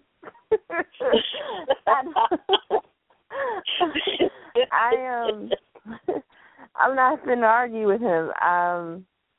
I read some of his explanation for why he says that, and I think that it has merit. I think that for most of us, though, we've come to see religion in such a negative light that most of us sort of, balk at the idea that something, that we might be doing, being, as anti-religion as some of us are, you know what I mean, would even be likened to something like religion. So I think there are some people who are really going to object to that. I see where he's coming from. I don't know that I agree completely, but I see where he's coming from. So right. But I'm not getting ready to argue with Dr. Penn on that. Nah. He's a religious scholar. I'm not a religious scholar. So you said try it again. I am not well versed in religious theory or any of that enough for me to be having that argument with Dr. Penn. No. He says it's a religion. It's a religion. Oh, that's funny. And you know what? Ben Alpert didn't write this. He just uploaded it. This is Chris Cameron's work. I'm looking here. Okay. So this is written by Chris Cameron, who will be with us in 2015 in Houston, Texas. And so, that would make a kick-ass panel, though. Chris, Dr. Cameron, Dr. Penn, and Dr. Hutchinson with questions like this, is black humanism a religion? And just let them, we have to think about that. And so I'm going to post that article, and Chris Cameron, Dr. Cameron, he was on one of our webcasts with us, and we're going to try to get him again in February. And, this is a great question. And, he said this question has very practical implications for anyone studying humanism, whether among African Americans or any group. If a strong case could be made for humanism as a religion, then that opens up a number of funding opportunities that may not be available for someone studying black intellectual history. That's true. Interesting. That is true. That's true. And I mean, and there's another point to be made that, like, religion, we think of religion as sort of just, the big three religions, as well as Hinduism and, a handful of others. We think about it in terms of these really big deistic things, but, there are people within the social sciences who study what is referred to as civil religion, right? So, civil religion isn't necessarily connected to theistic religion, right? But it can be, right? And so, but involved in civil religion are sort of all of the myths and, values of a particular society. Sacred days. They may not be referred to as sacred days, but they're basically days that we're supposed to commemorate or remember certain things. And they convey certain values. 9/11 is one of those days. Veterans Day, Labor Day, Memorial Day. You know what I mean? All of these have very specific meanings. Of course, because of capitalism and the way it's practiced here in the United States, of course, those days don't necessarily carry the sort of weight that they used to carry. It's more of a commercial sort of enterprise now. But they still convey a certain set of beliefs and characteristics about what we believe America is and what it stands for. So, from that perspective, I think that, we could maybe see how there are other types of religion, or that when you expand our idea of what religion is, how humanism could fit into that in some way. So. Excellent. And that's true. I agree with you wholeheartedly, and, that question by itself opens up, a whole giant dialogue with a lot of categories, under it. And so, here he's talking about among the few scholars who have written about black humanism, there seems to be a general consensus that it is indeed a religion. And William R. Jones, Is God a White Racist? For instance, he posits that black humanism is antithetical to traditional Western theism, black or white, but we can label it non-religious only if we can equate religion and theism. He says Jones was responding to the critiques of liberation theologians such as James Cone that black humanism was a secular philosophy that could not adequately speak to the black experience. Anthony B. Penn likewise categorizes black humanism as a religion. His work, The End of God Talk, aims to construct a non-theistic black humanist theology, while his new textbook, Introducing African American Religion, has numerous sections on black humanism. Penn also notes correctly that many black humanists feel comfortable attending UU congregations, which is Unitarian Universalist congregations, many of which espouses pagan ideals or religious ethics detached from theism. And that is very true. It's really interesting because I know, and because I research, I do a lot of reading. In quite a few UU churches or Unitarian churches, the pastors are atheists. Right. Yeah, and not just that, but, Buddhism and there are other religions that are non-theistic religions. I mean, you can be a Buddhist and believe in a god or set of gods, but but for the most part, Buddhism is a non-theistic religion, so it doesn't have a central belief in a god. So there are non-theistic religions that are out there, and humanism could be grouped among them, I think. So. Excellent. And that's true. And so that's why we're putting this out here.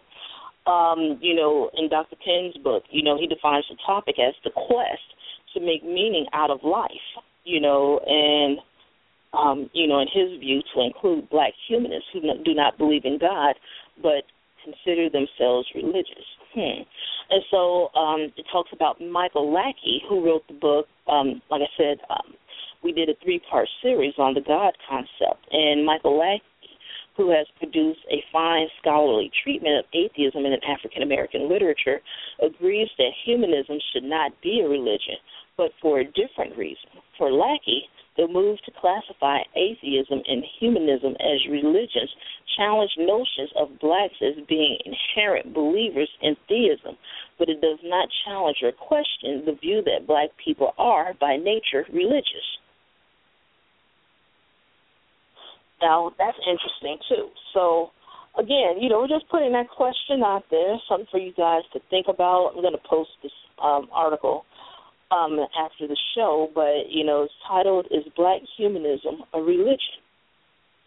And, it's really an interesting topic. So, again, you want to go and start reading about, African-American, humanism and the history behind it and the humanist tradition. You'll find a lot of information. I found the information about the book that Raina was talking about. And we'll post the link. I read it a long time ago. I hope I have a copy of it around here somewhere. I didn't give it away, but it's a really good book, actually. And Mark Anthony Neal actually did an interview with him on Left of Black. I think I might have posted it on your wall. Yeah. So the name of the book is I know he's studying at Harvard now. That's great. PhD. So. That's he was actually one of the former writer for Vibe magazine. And that was a good magazine back in the day, way back. Mhm. Yeah. When it first came out. He actually was involved with it when it first came out, so he actually gave it its name. So. Oh wow! Yeah. Excellent. I mean, Quincy Jones. When they started that magazine, everybody had to have it. I know I had a subscription to it. So, but Hung, a meditation on the measure of black men in America, and I'll post that link a little bit later. And so I'm going to post the link with Norm Allen giving a talk on the Infidel Guy show, which is Reginald Finley's show. And I'll post the C-SPAN clip of Norm Allen at the Godless Americans rally. And, he also has some information. But anyway, I'm just talking about different people in the community. I just happen to be talking about Norm this week. And, again, we want you to go out and support these authors, read what they have to say. There's a lot of information out there, but hopefully when you read what, Dr. Hutchison, Dr. Allen, Dr. Cameron, Penn, any of us, when we put stuff out there, we're hoping that you go and research even more. That is what we want you to do. We want you to get more familiar with what is happening out here, where you came from, who came before you, and just so that you can get more comfortable in where you stand and who you are in this community. But, there are some changes, and there have been some major, major changes in this community over the past several years. And most recently, one of the changes, in the narrative, if you will, is social justice. And so we're down to the last 30 minutes of the show, but I just wanted to kind of talk about social justice and humanism and, where we stand on this and why the narrative is changing. Because, again, as, has been stated in the past, you have some people out here who are interested in minorities, but not interested in minority issues. And you have some people out here who love the black culture, but they don't necessarily like black people. Which, you start looking at this. No, I'll say this. I'll say, okay, I don't necessarily think that they love black culture. I think there's two. I think there's two things. I think there are two groups. One that loves the money that they can make off of selling black culture, and then there's a group of people, and then there's there's like a school of thought that says that racism in some ways has damaged white people in the following way. White people no longer have their own sort of unique identities. So we have this sort of amorphous American sort of identity, right? So in order for them to kind of feel like they have some sort of spice or some sort of difference, they begin to absorb other cultures. They begin to appropriate from Native Americans or from, Latinos or from black people or what have you. So I think that there are probably those sort of two things. there are probably people out there who actually do love black culture, but I think in the main scope of things, those are the two groups. The ones that are trying to add that coolness factor for being different, or edgy or sexy, because they're sort of appropriating or, other people's cultural practices or those people who are actually making money off of it. Exactly. And I agree with you wholeheartedly, when you categorize that. And it's just interesting because, again, I just can't seem to let this go. I'm going to have to learn how to let it go, but, I really need to do some more research on it. But this trans ethnicity thing is still under my skin. And I tried, Raina. I tried hard to let it go. But I know. Y'all pray for me now. But, it's interesting looking at what's, happening, I don't know, some of the stuff is just absolutely mind-blowing. Sometimes there are not enough words because, like I said, when I first saw that trans ethnicity, category, and I refused to look at it because I pretty much knew what direction it was going to go in. But anyway, getting back on topic, social justice, it's becoming more and more apparent that there are people in the secular community who want to become more involved in social justice, who are already involved in social justice. And now that we're bringing, social justice more to the forefront, there has been some resistance, of course. And we've seen a lot of people who are receptive to it, even if they hadn't thought about being active in social justice after, talking with us and reading some of the links and the information we put out there, they have a better understanding of it. And so I guess my question, I'll ask Raina this, and then I'll answer it, is basically the detractors. Why do you believe that they are dead set against any type of social justice framework or work or agenda in this particular community? Because frankly, it has nothing to do with what they're trying to do, which is basically preserve their privilege. Right. Exactly. So, and that goes back to one of the questions that we had for Twitter chat. And we have Twitter chat every Thursday at 8 p.m. Eastern Standard Time. So this past Thursday with the Twitter chat, we discussed social justice. We discussed mainstream organizations and their affiliation or non-affiliation with any type of social justice activity. And we also talked about black, secular organizations and, well, primarily they're backing away from social justice conversation or activity because it makes some of the mainstream organizations uncomfortable. And, we discussed it a little bit more, but there's only so much that you can talk about in 140 characters. That's why, I really enjoy this show because it's like having a conversation. It is a conversation that's just recorded on the Internet. That is what this is. And I just believe that atheism is not enough, as Dr. Hutchison says. But beyond that, after you get done saying, rah, rah, atheism, down with religion or whatever it is that you may be out there saying, then what?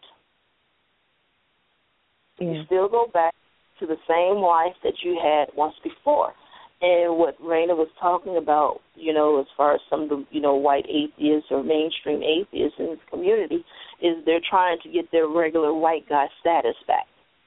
So they're out here and they're, yelling about discrimination against atheism and, and again, as part of the panels, one of the panels, we were talking about how, some of the atheists were out there saying, oh, this oppression thing, this discrimination thing is hard, and particularly we were talking about some of the LGBTQ white, members and, how they didn't like being oppressed or discriminated against because they were LGBTQ.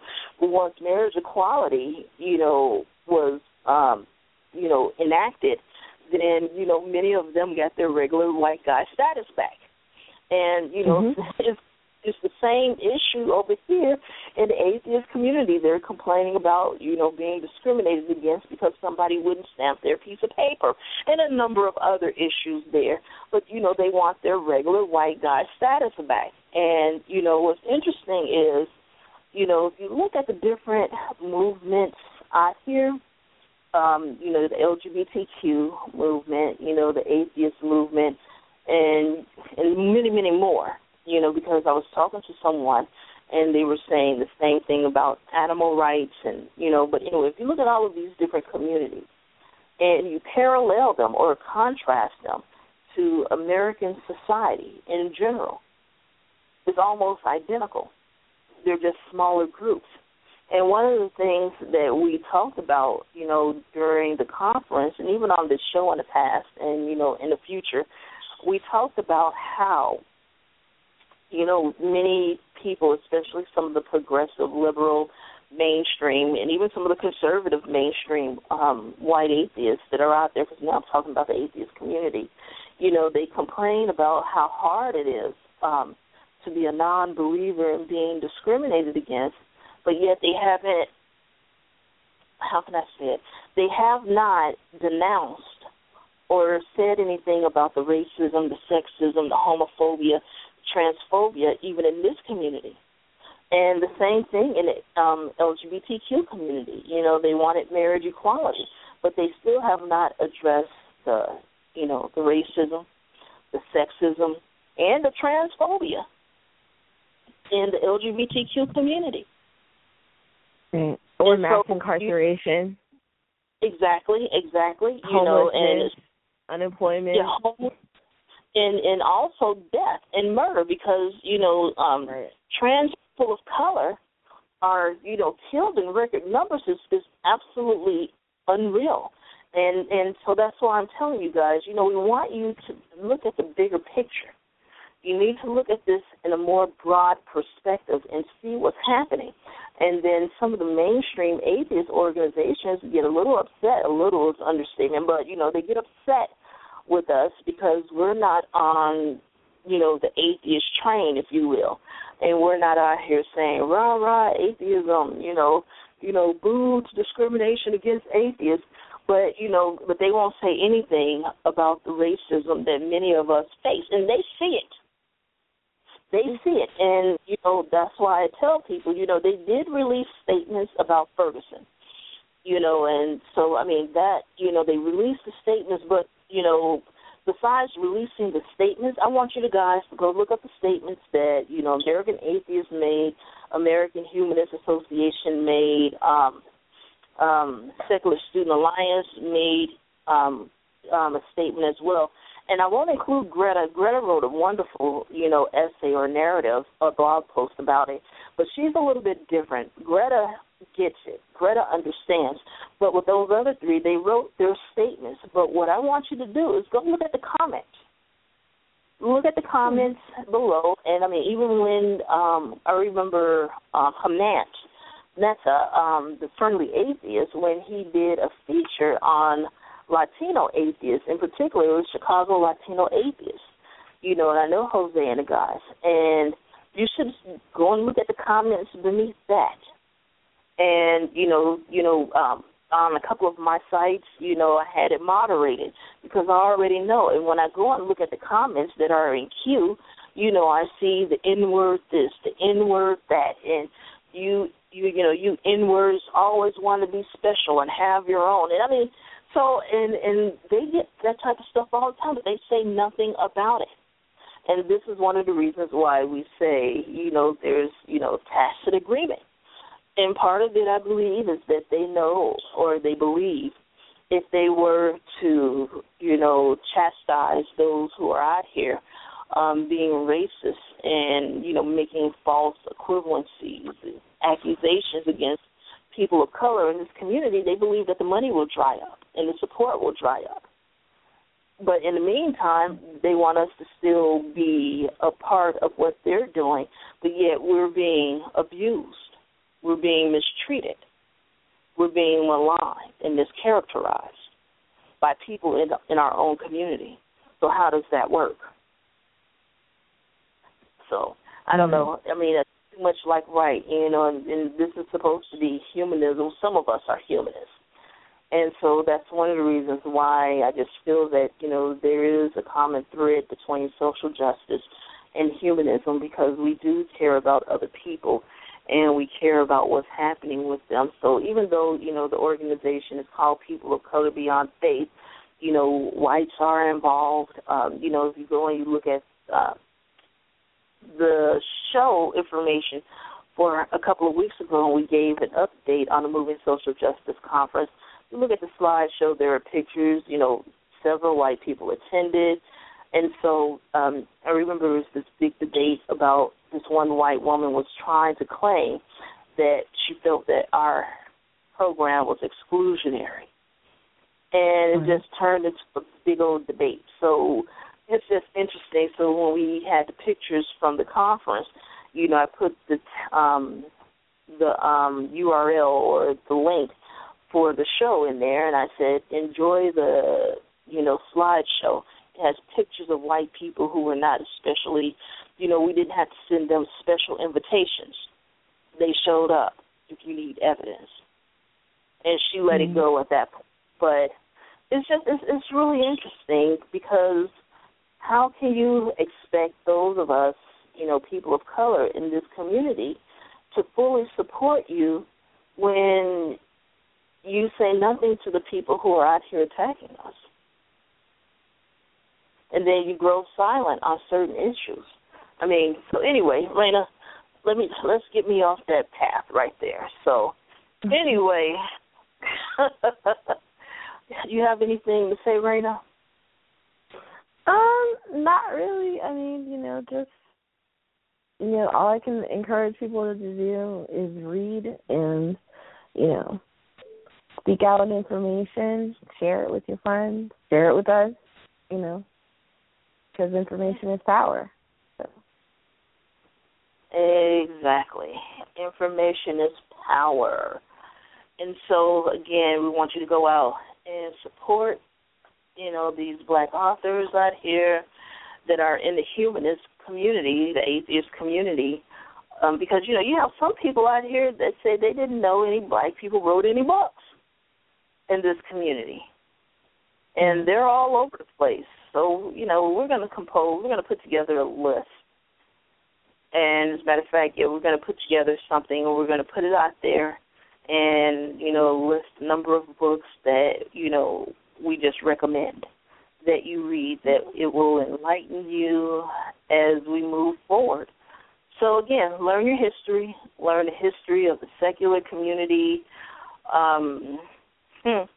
Madeline O'Hare, she started American Atheists. Go and read up on that history there.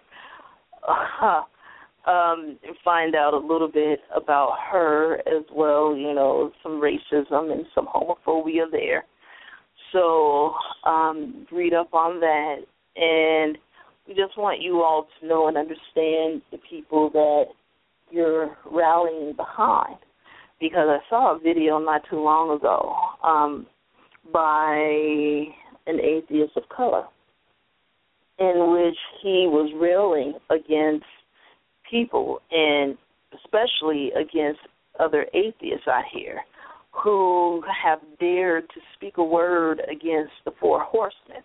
And he was adamant about it, saying, how dare you?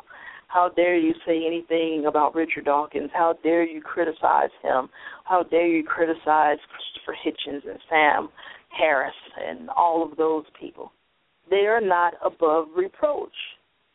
They are not above reproach. When you put yourself out here, you open yourself up to criticism. And there are people out here who will critique you and critique what's happening and what you're saying and how it impacts other people. And we've discussed that on numerous occasions on this show. And so we're just telling you, you need to be aware and to understand, where some of these people are coming from.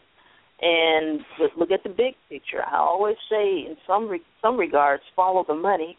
In other regards, I will just say that, some of these people, have turned around and have made, some of these other folks their new God. They don't believe in the biblical God, but now they've made some of these, celebrity atheists their God, which is really interesting because we're sitting on the outside looking at this, and we're telling you, some people get angry with us, but you really need to pay attention. We see a lot of cultish behavior on this side of the equation. You need to keep your eyes and ears open for that. And, this is not a utopia. We're not going to always all get along. We're going to fight. We're going to have issues. We're going to have disagreements. Again, this is not a monolith.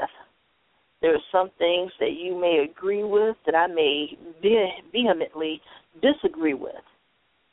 But I'll always tell you why. So, and it's not personal. It's just that is not what I believe. So, we have a caller, Raina. Let's pick it up. All right. From 916. Hey, may I ask who's calling? This is Black Freethinkers. Hey, this is Bakari again. How you doing? Hey, good. How are you? All right, yeah, all right. I'm just logging into the show. I wish I'd heard it earlier. So I'll go back and listen to it. Hi, how you doing? It's good to hear you guys. Good. Definitely. I really like the topic of the show. I wish I had heard it already. We just discussed the question about humanism in our meeting last Thursday, and we're going to continue the discussion as well. But this is a really good topic that I think needs to be talked about. Exactly. And I'm going to post a bunch of links after the show, so you'll be able to find it on the Google page or my Twitter account, and it's going to be on the Facebook page. I'll always open up those links to the public. But it's something that we need to talk about. One of the questions that I threw out there is Black humanism a religion? And so Randy and I talked about that, and this article was written by Chris Cameron. And, we were talking about, because Chris Cameron, leans to the fact that he believes that it is, somewhat a religion, and so does Dr. Penn. So, and they were talking about the scholarship that is out there. So, that's a good debate question, actually, even, within our own community. Is Black humanism a religion? As you go and you study the history and the roots of it.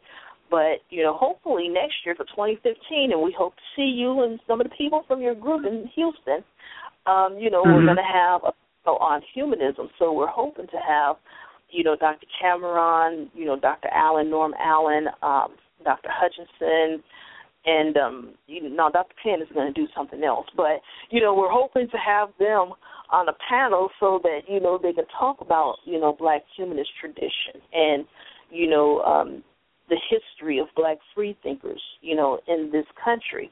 And not only Black freethinkers, for those out there that are listening, we would love to have someone from the Latino community come in and talk about, Latinos and history and humanism. And we would love to have someone from the Asian community to come in and talk about, Asian humanism and the history of it. Again, because, we are trying to be diverse. We want it, we want to include everybody, but, not everybody, contacts us. So, we're just putting it out there. A year from now, we're going to be having this talk again on a panel at the conference, and we are opening our doors. We want you there. We want to talk about, the Latino history. We want to talk about the Asian history and, humanism, and then we want to include people of other persuasions on our panel. So again, for those that are out there listening, tweet it, tell your friends, email them, whatever. Contact us. We want you to be there. We want to hear what you have to say. You have a voice, and we want to hear it. I think it's good, too, Kim, that you guys are kind of talking about this now so that people can start reading and discussing this well before the conference, next year. I'm reading the book called Life After Faith, The Case for Secular Humanism, in a kind of more kind of philosophical view, but it raises some of the questions that you just raised. And I think that is really important because this is what the critical question is: what is life after faith? Particularly for any people, as far as I'm concerned, but particularly for Black people who have invested so much time and energy and their life into religious faith. So that is very important. And I also agree with you that the last point you were making about the four horsemen. What I see also is not only that they put them upon our pedestal, but also there's a little bit of intolerance for listening to the views of other people that don't agree with them. And I think that that's what we are seeing across the board. We have to figure out how do we learn to talk to one another, and particularly when we disagree. I think that's the most difficult thing because people kind of shut down if you don't agree with me, or if you're not going to agree, I'm going to shut down. I'm going to try to cut you off, and that happens a lot, particularly the higher up you are on the pedestal, if you will, because you have a way of cutting people off. Bill Maher, I think, is in the position of doing that now too as well. He can just cut people off as opposed to being really challenged. Exactly. And, that's why I say we have to question things because, with some of it is veiled, I'll just put it out there, some of it is veiled racism, especially with some of the comments and the Islamophobia that we see, in this community. And even with, some of the attacks on Christianity in this country and, some of the videos and the comments, when Dusty Smith, felt that he had the right to say that Black Christians, are Uncle Toms, and then this other white dude came out with this video, basically saying that Black Christians are stupid, or are you that stupid, or something to that effect.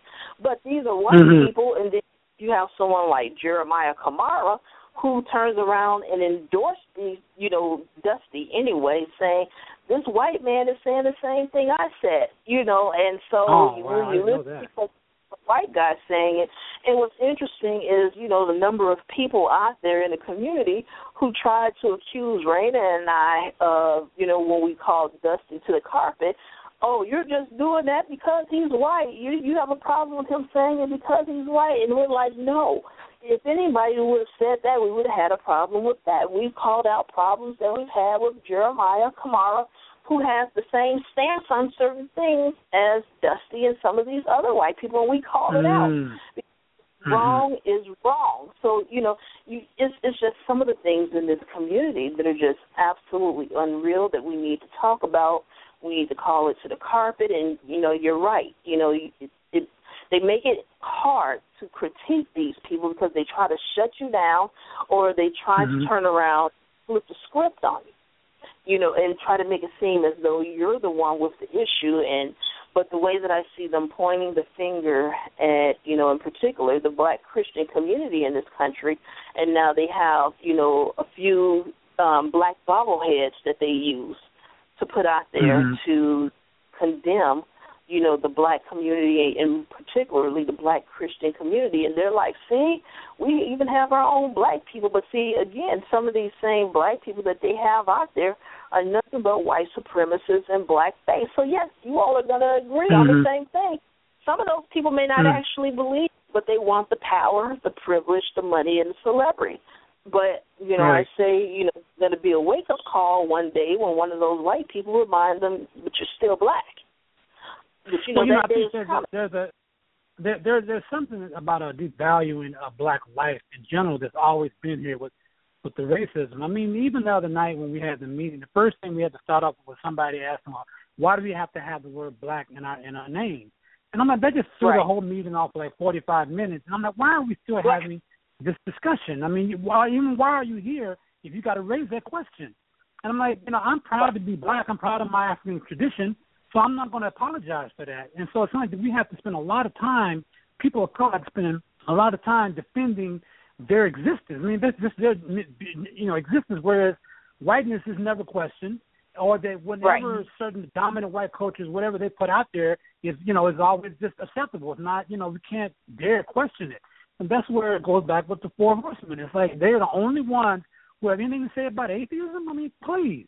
We know this is not true. So, I mean, but we always have to do that. But I think we have to keep coming back to the fact that what you all are doing with the show, with the conferences, with the authors, and with these different groups that are emerging, we're on the right track. And so that we can lay a foundation for future generations of young black people that they don't have to be dealing with, why do we call ourselves black? I mean, we got to get, come on. We're still dealing with that question in 2014. I mean, that's really problematic to me. Mm-hmm. Exactly, and you're absolutely right. Raina wrote a blog about it. Yep. Okay, I want to read that. Yeah, I wrote a Black Atheist FAQ. I wrote an article about why I need spaces for people of color. So you can check both of those out on my blog. What is your blog? Road to Reality. Road to Reality. If you put into Google my Black Atheist FAQ, I'll come up. That's my blog. Okay.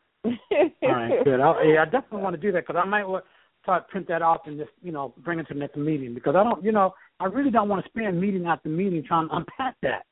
I mean, we have other things we have to be dealing with, and that to me is elementary. One of the elementary issues that we shouldn't have to, but it's good that that you wrote something to address it because I was surprised. I didn't even have it on the agenda. But I'm like, okay, well, we're going to deal with it because this person, is here and he's concerned. So, okay, we'll deal with it. But it just seems like it's a less of a value. Right. Of yeah, Black I mean, life, I get so tired of having to explain myself to people that I just wrote that, and I was like, I'm going to put it up. I know some people who've told me that when they encounter people like that, they just throw the link up. They don't even talk to people anymore. That's the way. Good, thank you. Thank you. And what's interesting about it is that you even have some black atheists in the community that that co-sign that. So why do you have black in front of your name? I'm sitting there and I'm looking at them and I'm like, you can't be serious, are you? And yes, they're quite serious. So we just send them the links, and we just go from there. Think it's noble. They think it's a noble thing to say, "I'm not black. I'm just human." Well, yeah, we all are human. Yeah. Nobody's having to struggle over your being human. What you have to struggle over is your identity. Well, we wouldn't have to. We wouldn't even have to. We wouldn't even have to. We wouldn't. There wouldn't even be a question about it, except that we're treated differently. That our lives are not valued. You know, so whether you want to call yourself a human or, you know, a mushroom or, you know what I mean, or whatever you want to call yourself, you know, at the end of the day, it's not even so much about how you see yourself as how the world in which you live sees you, you know, but and how and what treatment that leads to, you know. But so you still got to deal with being black, even if you don't want to call yourself black. Sorry. Right, and so the discrimination aspect is important, but also I said there's the strength of our culture that has helped us survive so far. I mean, that's what I don't. We have to see. We have to, you know, like really respect that and appreciate the strength of our culture to survive it. This is not, you know, America didn't give us our freedom. You know what I mean? I agree. I agree with you, Bakari, and I also feel this too. You know, I also think that, you know, this whole idea that we should be striving for a world in which there are no differences is crap. You know what I mean? Right. Because there, you know, there are that we've evolved different ways of being and relating because those things were relevant to us. You know what I mean? And this idea that we should give all of that up for some sort of unitary way of living is kind of, you know, it to me it reeks of white supremacy. You know, as though there is one superior way. Right, there's this one superior way of being, and that everything else is crap. Of course, there are some things, you know, that just because you practice them for thousands of years, you know, doesn't mean that they work. You know, so we can acknowledge that, and at the same time say, okay, but we can still see how this has some cultural meaning or some cultural relevance. You know what I mean? And still affirm it in that way. You know? Exactly. Right. Exactly. And that ties into what you said earlier, what Raina said earlier, when we were talking about, you know, how some people, you know, like black culture, but not necessarily black people, and she broke it down into two different categories. And she was talking about Yeah, sorry about that. I said two main categories. There's a third, but it's not a very prominent category. So right. But you about how they're just trying to make us just all one big bland soup and everybody is the same. But, you know, and that's, I believe that we're attacked on, you know, having our own culture and failing to assimilate, if you will, because, you know, as Bobby Jindal said, all of this white supremacy will go away if you just start acting like white people. And that's exactly. That's how they view it, really, exactly. And that's what they want. That's exactly what they want at the end of the day. People who say that they're about this colorblindness thing, they want you to act like white people. And then they can treat you like a human being, you know? No, you're right. I mean, that's how African life is viewed, people from African descent are viewed, and this is the reason why we struggle against this all the time, and we've had to constantly do it. And yet, if you want to talk about being human, what are you going to give up in your culture for that to happen then? If you want to get past race, then what are you going to give up? Are you going to give up your power? Are you going to give up your privilege so we can get past race? Are you prepared to do all that? No, you're not, because you don't even understand what your privilege is, where your privilege comes from. I mean, I'm turning the question back on them more and more. Well, what do you think racism really is? Because I don't think that you know. I really don't think that you know. You're criticizing me for calling out racism, but I'm not sure if you really know what it is, or if you want to admit that you know what it is. So I mean, this is. I think that the question about this, to bring it back to humanism, kind of can encompass a whole range of these kind of things that we're talking about. They can be particularized to any particular community, be it black, Asian, Hispanic, even white. So it's kind of humanism is kind of an umbrella, but you can also go into and particularize it to particular communities as well. So I'm looking forward to trying to get there in Houston next year, but I'm also in between time going to be posting up what you all are posting up about the topic. Bakari, I just posted my blog on Kim's wall, so you can you can pull it up. You know what I mean? Yeah. Okay. And it says words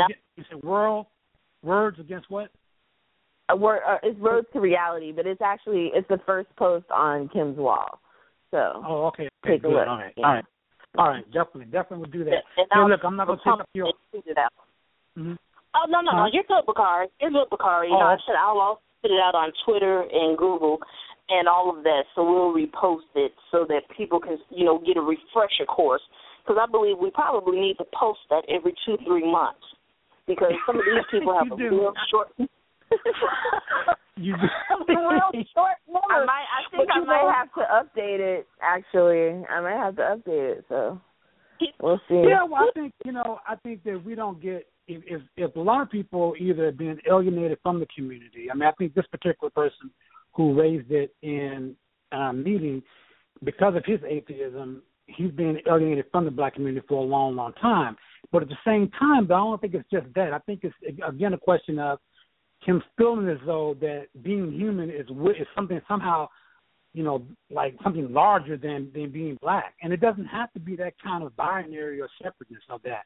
You can appreciate being black and also be human, and be human and also That's be right. black. You don't have to look down on it. And I think that's the thing is, I see you looking down on being black as opposed to saying, look, they're both important. They're both important, and we just too often look down on ourselves because we don't know our history, we don't know the strength of our culture, we don't appreciate it, and that's that internalized racism that we, sometimes unconsciously don't recognize. Right. Right. And that's why we have to have these dialogues. We have to have these conversations. And so, again, I'm going to open the floor again, even, not just for the webcast and the conference, but even for, the podcast here. We want to invite, white people, Latinos, Asians onto the podcast to have these discussions. And we're going to open it up. I'm going to open up more discussion in the next several months, because there's some people that I want to interview, some people that I want to talk to. I feel that it's important that message gets out to the community as a whole, and I think we're just getting ready to turn another corner on Black Free Thinkers, this podcast. So I think we're getting ready to take another step up this ladder. We're just going to raise the standards of excellence a little bit higher, because we do it pretty much every year. But I think we're going to take 2 steps this year. So we're going to challenge people. We're going to challenge people, because this is what you want. Your brain is not going to explode. You will not have spontaneous combustion over there. We just want you to think a little bit more. There's some great things that we have on the horizon, coming up. I'll even give you one thing. Next year we will have classrooms open, and we will be offering classes next year. So, we're putting, some things together, but that will be under the People of Color Beyond Faith, not Black Free Thinkers. I hope one of those classes. I hope one of those classes is White Supremacy 101. Boy, howdy. Yeah, seriously. I'm telling you. Yeah.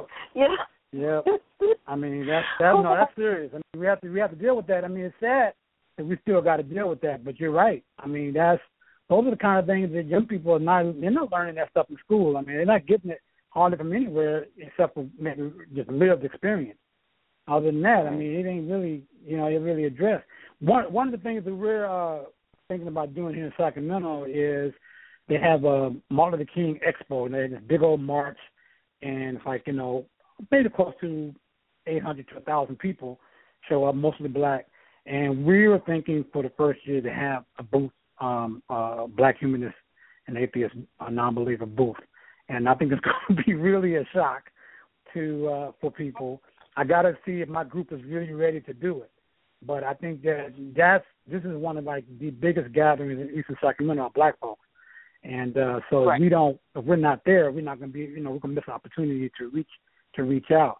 But I feel like that if we set up the booth and we're there and just have our big banner, some kind of banner, what have you, I think people will come up. I think a lot of young people will definitely come up and just be curious and want to talk. We don't have to, go just throw flowers in their face, and anything like that. But, they can come up and they can talk and we have discussion, and we might be able to get somewhere, because I think that the time is ready. The time is, now. The time is ready. It's important. Exactly. And I agree with you. I know with Black Skeptic Chicago, with my group here in Chicago, I've been encouraging them because I wanted to march in the Bud Billiken Parade, which is the back-to-school parade, the biggest and the first black parade, for black children to go back to school. And so, for the past 2 years, I put it in front of them, like, we can march in a parade. We have our banner and all of that. And, them were scared. They were like, well, no one's ever done that. Because, I even spoke to, the organizer, and she was like, they've never had a secular group try to march before. So she was intrigued. But my members, a couple of my members, they were afraid. They were like, well, can we ride in a van and just have the banner or the magnet, banner on the van, and we ride? Right. And I'm like, it costs $1,500 to put a vehicle in that parade. We can march for free. And so, and so for 2 years, it came up. And as a matter of fact, I think for 3 years, but I'll just stick with 2 for right now. And it came up, and we wanted to do it, and I registered us, and then the conversation came up, people want to ride in the van, and they don't want to walk. And I'm like, I just, I give up in some regards, because I'm the one with lupus. I'm the one that's not supposed to be walking long distances, and I don't. But I'm like, there's nothing wrong with we've never had a problem with the Bud Billiken Parade until this year. There was a shooting this year, but it was because of some other activity, and that was in a crossfire. But this parade has been going on for, well over 50 years, and we've never had type of altercation. And so, now that they had the shooting this year, I just gave up. I'm like, I'm not going to be able to get them to march down the block next week. So, I'm just forget about it. But we have to overcome that fear, because when I talk to people that I meet, I told Raina about this encounter at the grocery store, and this was during the 4th of July weekend. And, I don't celebrate any holidays, but, if they got a good sale on food, I'm going to go pick up something, right? And so I was in the grocery store, and there was this, older black woman, and how, some, these grandmothers and these mothers are like, come here, and don't even know who I am, and like, look at how much this costs. So, a gallon of milk was cheaper than a half gallon. And I was like, well, get the gallon. And so, we were just sitting back laughing. Yes, laughing at that. And I was like, man, I'm just trying to get me some food. And she was like, what church do you go to? Do you go to this church around the corner? Which was, there's a mega church here. And I was like, no, I go to that church. I don't go to church at all. She was like, oh, no. So wait a minute. You don't celebrate the holidays and you don't go to church. Are you a Jehovah's Witness? Because, they don't call their celebrations or weekly things church. They call it Hall, Kingdom Hall. And I said, no, actually, I'm an atheist. And she looked at me and she said, well, that's all right, too. And, and the lady gave me a big old hug. Do you know, just from that interaction, when she told me that was okay, too, and then gave me a big old hug, that motivated me so much. That was just past 4th of July. I was just on cloud 9 because, she made me feel like it was okay. It's all right. Well, it's happening. It's happening. People know. Look, their God and their Jesus ain't came back. They don't. Because they really do. If you talk to them long enough, they know this thing is problematic. They really do. People want a sense of hope. They want a sense that their life is bigger than what we experience here on earth. They want all that. And I understand that. But I understand, also that, like people in our group, some of them they're not fully out to their family yet. So I know how difficult that can be, when you putting yourself out there publicly, what that can do. Right. And you have to figure out how you're going to deal with that. I don't have to deal with that anymore. My mom passed away. Even if she wasn't, I still would have to deal with it. But I don't have that kind of, confrontation within my family or people that I know. And if you do confront with me, then you better be ready because I'm going to come at you. So I think, you know, but people are beginning to be more acceptable, and I think that's the reason why we need to be at the Martin Luther King Expo, even though I think, you know, the Expo has watered down King's legacy, you know, to just hardly nothing, really. I mean, they don't even hardly play speeches by him at all. I mean, some guy rolls up, some homeless guy actually has he rolls up on the march and plays King's speeches toward the end of the march, and that's where you hear King outside from some homeless man who has like a broken speaker, and he blasts it outside. They don't hardly play King speeches indoors at all, ironically. But and so I mean, that's just another issue. But I just think that with that kind of gathering of people, if we really want to reach out and be an outreach organization, we have to be there. But there's no other place we're going to do it except maybe go to these churches and put flyers on their cars and stuff. Other than that, I don't see where we're going to do it. Right. Exactly. And see, and that's the whole thing. We have to get out here. We're going to have to do it.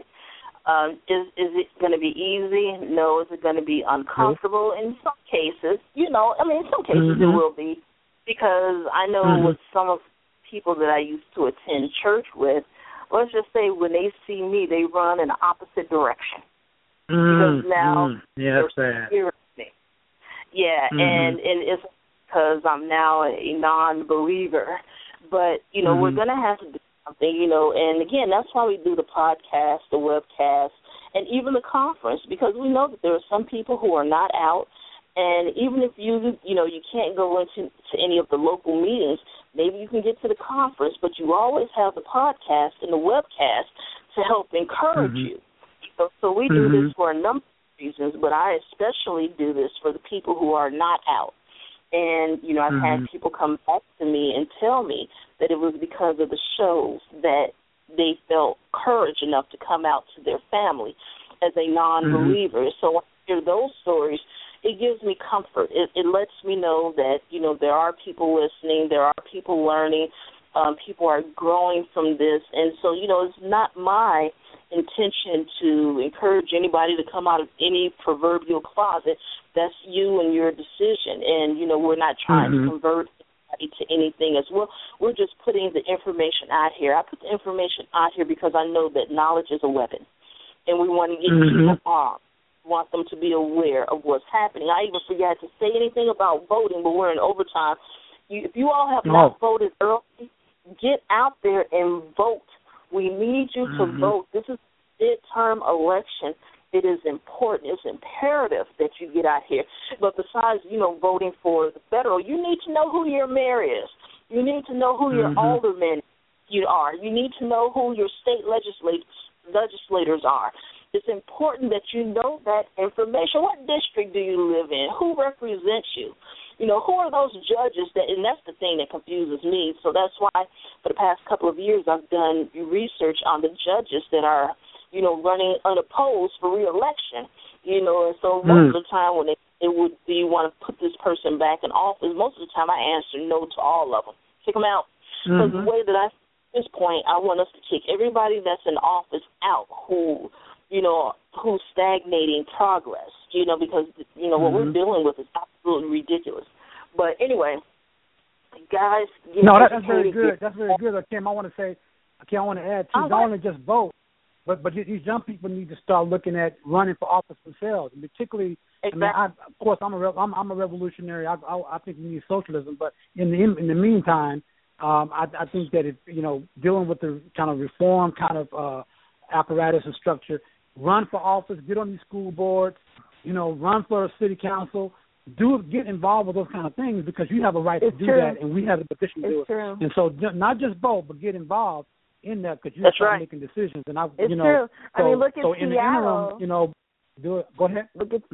I was going to say, look at Seattle. They have the first socialist, person on their city council, and they've just successfully passed an increase for a living wage. That's right. That's right. And she came out of the Occupy movement. She came out of the Occupy movement. And she's a socialist. That's right. And I'm saying that if we build strong institutions and organizations and platforms like with your show and other things and the conferences and all, if we build these platforms, we can do these kind of things. But without them, we really are, like limited into what we can do on an individual basis. I'm not saying individual contribution is not important. It can be very valuable, but we can do much more when we're more collective and have strategy and objectives. So that's, I think one more point too is that a lot about humanism and atheism is on a kind of an intellectual plane. I think that once we get it to a level of maybe socializing it, kind of like a sort of rites of passage, if you will, to bring about to put humanism in a celebratory type sphere. I think it's going to reach out to more people as we start having more humanist weddings or funerals or birthday celebrations or whatever, to socialize it more. Because everybody can't really come from the intellectual tip all the time, but just kind of socialize it more celebratory. It's going to open up to more people. And so I think that's something we have to kind of talk about when we talk about humanism, for example. That's a place we can start. We can certainly have, these humanist weddings or humanist funerals and things of that sort, where, because religion has a real big, impact on that. Exactly. And you have people out here, who have humanist chaplains. You have, what are those other people called? Humanist. Secular celebrants. Yes, secular celebrants. You have those out there, and they're able to perform marriages and all of that. But we need to do more. But and that's great, and you're right, and I agree with you wholeheartedly. And that's why I'm encouraging people to support the local groups. What we have here in Chicago, Black Skeptic Chicago, and you have your group there in Sacramento. What's the name of your group again? It's Black Humanists and Non-Believers of Sacramento. So Black Humanists and Non-Believers of Sacramento. You have that group. You got Skeptics Los Angeles. You got Chocolate City Skeptics, which is the DMV area. You have Black Skeptics of Milwaukee, which, another Midwest city. And you have groups all around the country. Houston Black Non-Believers down there in Houston. You have local groups. Get involved. We want you all involved. We want to see you. We want to get to know you. We want to keep you engaged, And, one of the issues that, many organizers have come across is you have a lot of people who are, down with the cause and, have so much to say online, but we can't get them to leave their computers and come see us. We can't get any work them offline. That's a problem. And then another problem some of it might be kind of economic. I think that it be maybe if you have these conferences more. Say, okay, you're going to have one in Houston, but if it'd be nice if we could say we have 3 or 4 or 5 of them in different regions of the country. So that might help. I don't know. I'm not sure how, because sometimes people, they can do what they really, really want to do. But that might be some of it. But I do agree with you that people spend a lot of time on the computer and don't get out. That's the reason why I wanted to form the group here. We could do a lot of stuff on the computer. We need to see each other and start talking to each other. And it took a while for us to find each other and to do that. And I think that was, that's a big struggle too. Let me ask you this now. So I know about all the different groups, Black atheist groups and humanist groups throughout the country. Is there kind of an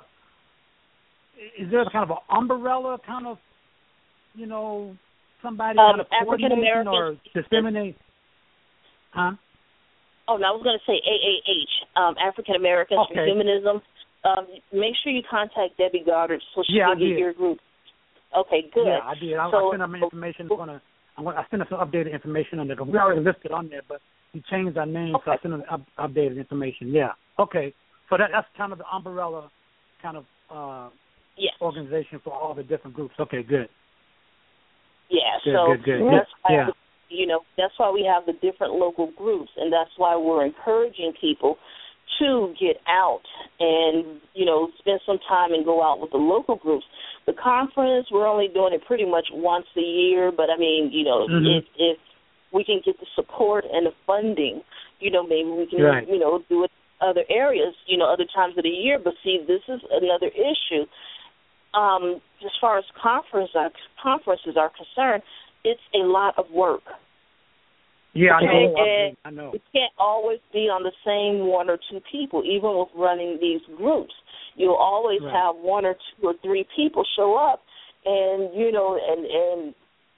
those are the people that they are expecting to do the work all the time, and it's supposed to be done and it's supposed to be perfect. But when the organizers are asking for help or, some assistance, then everybody is washing their hair that night, right? So, right. So it's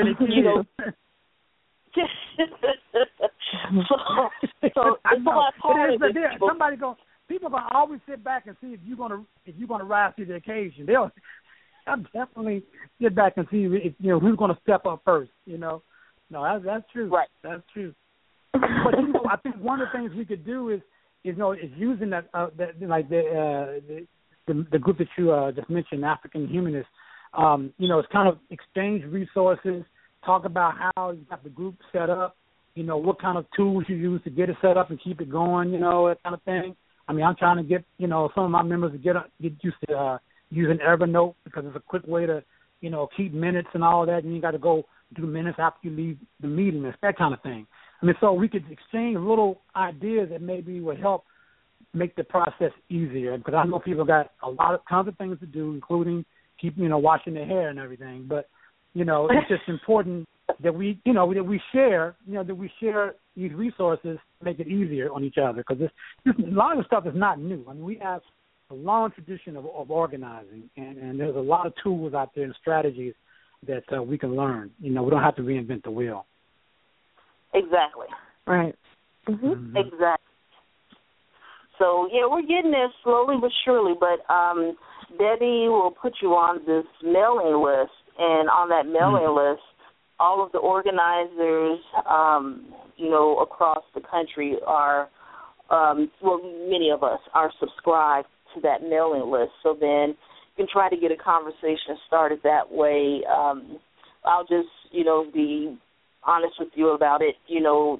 It's not usually a lot of conversation on those lists. So if you can get in and get people to talking, that would be absolutely phenomenal. Yeah, I am on the list. I've seen a couple of things. I know there was a couple of responses just on kind of some national issues. Yeah, but I mean, I understand, people, like you said, I mean, doing this kind of work, it's a lot, and it falls on, a small number of people. And I know people on that list probably are all very active in other things as well. So I have no, illusions about that. I think that, again, the fact that you guys are doing the conference and, and we keep it going, it's going to be to a point where we're going to have 2 or 3 or 4 conferences. It's going to be a point where we're going to be able to hire, full-time organizers, full-time staff people that can do some work. So, I mean, it can happen, but it's only going to happen is that we keep, we stay consistent, keep building, keep putting ourselves out there. It's going to change. It really is. And I know it doesn't seem like it sometimes, but it's going to happen now. It's going to have to. Exactly. Otherwise, I mean, we're going to be in bad shape. Exactly, because we're supposed to grow. And, if it's not growing, what's the purpose? And so, that's issues that we're having. But, again, like I said, you got some people who are, with, bout it, if you will, online, but you can't get them offline. And when you do get them offline, for some of them, it's all about, I'll just put it this way. Their focus is necessarily on social justice. Their focus is not necessarily on educating people. Their focus is on, self-serving, if you will. Right. It's just it's a little bit different. People view things differently, and that's fine because, again, all of those components are needed, in the community. Because, I mean, people want to be entertained. People want to, let their hair down and have a little fun and all of that. But if that's your only focus, to me, there's no growth there. Yeah. No, you're right. I mean, I had the conversation the other night with someone. Exactly. You're right.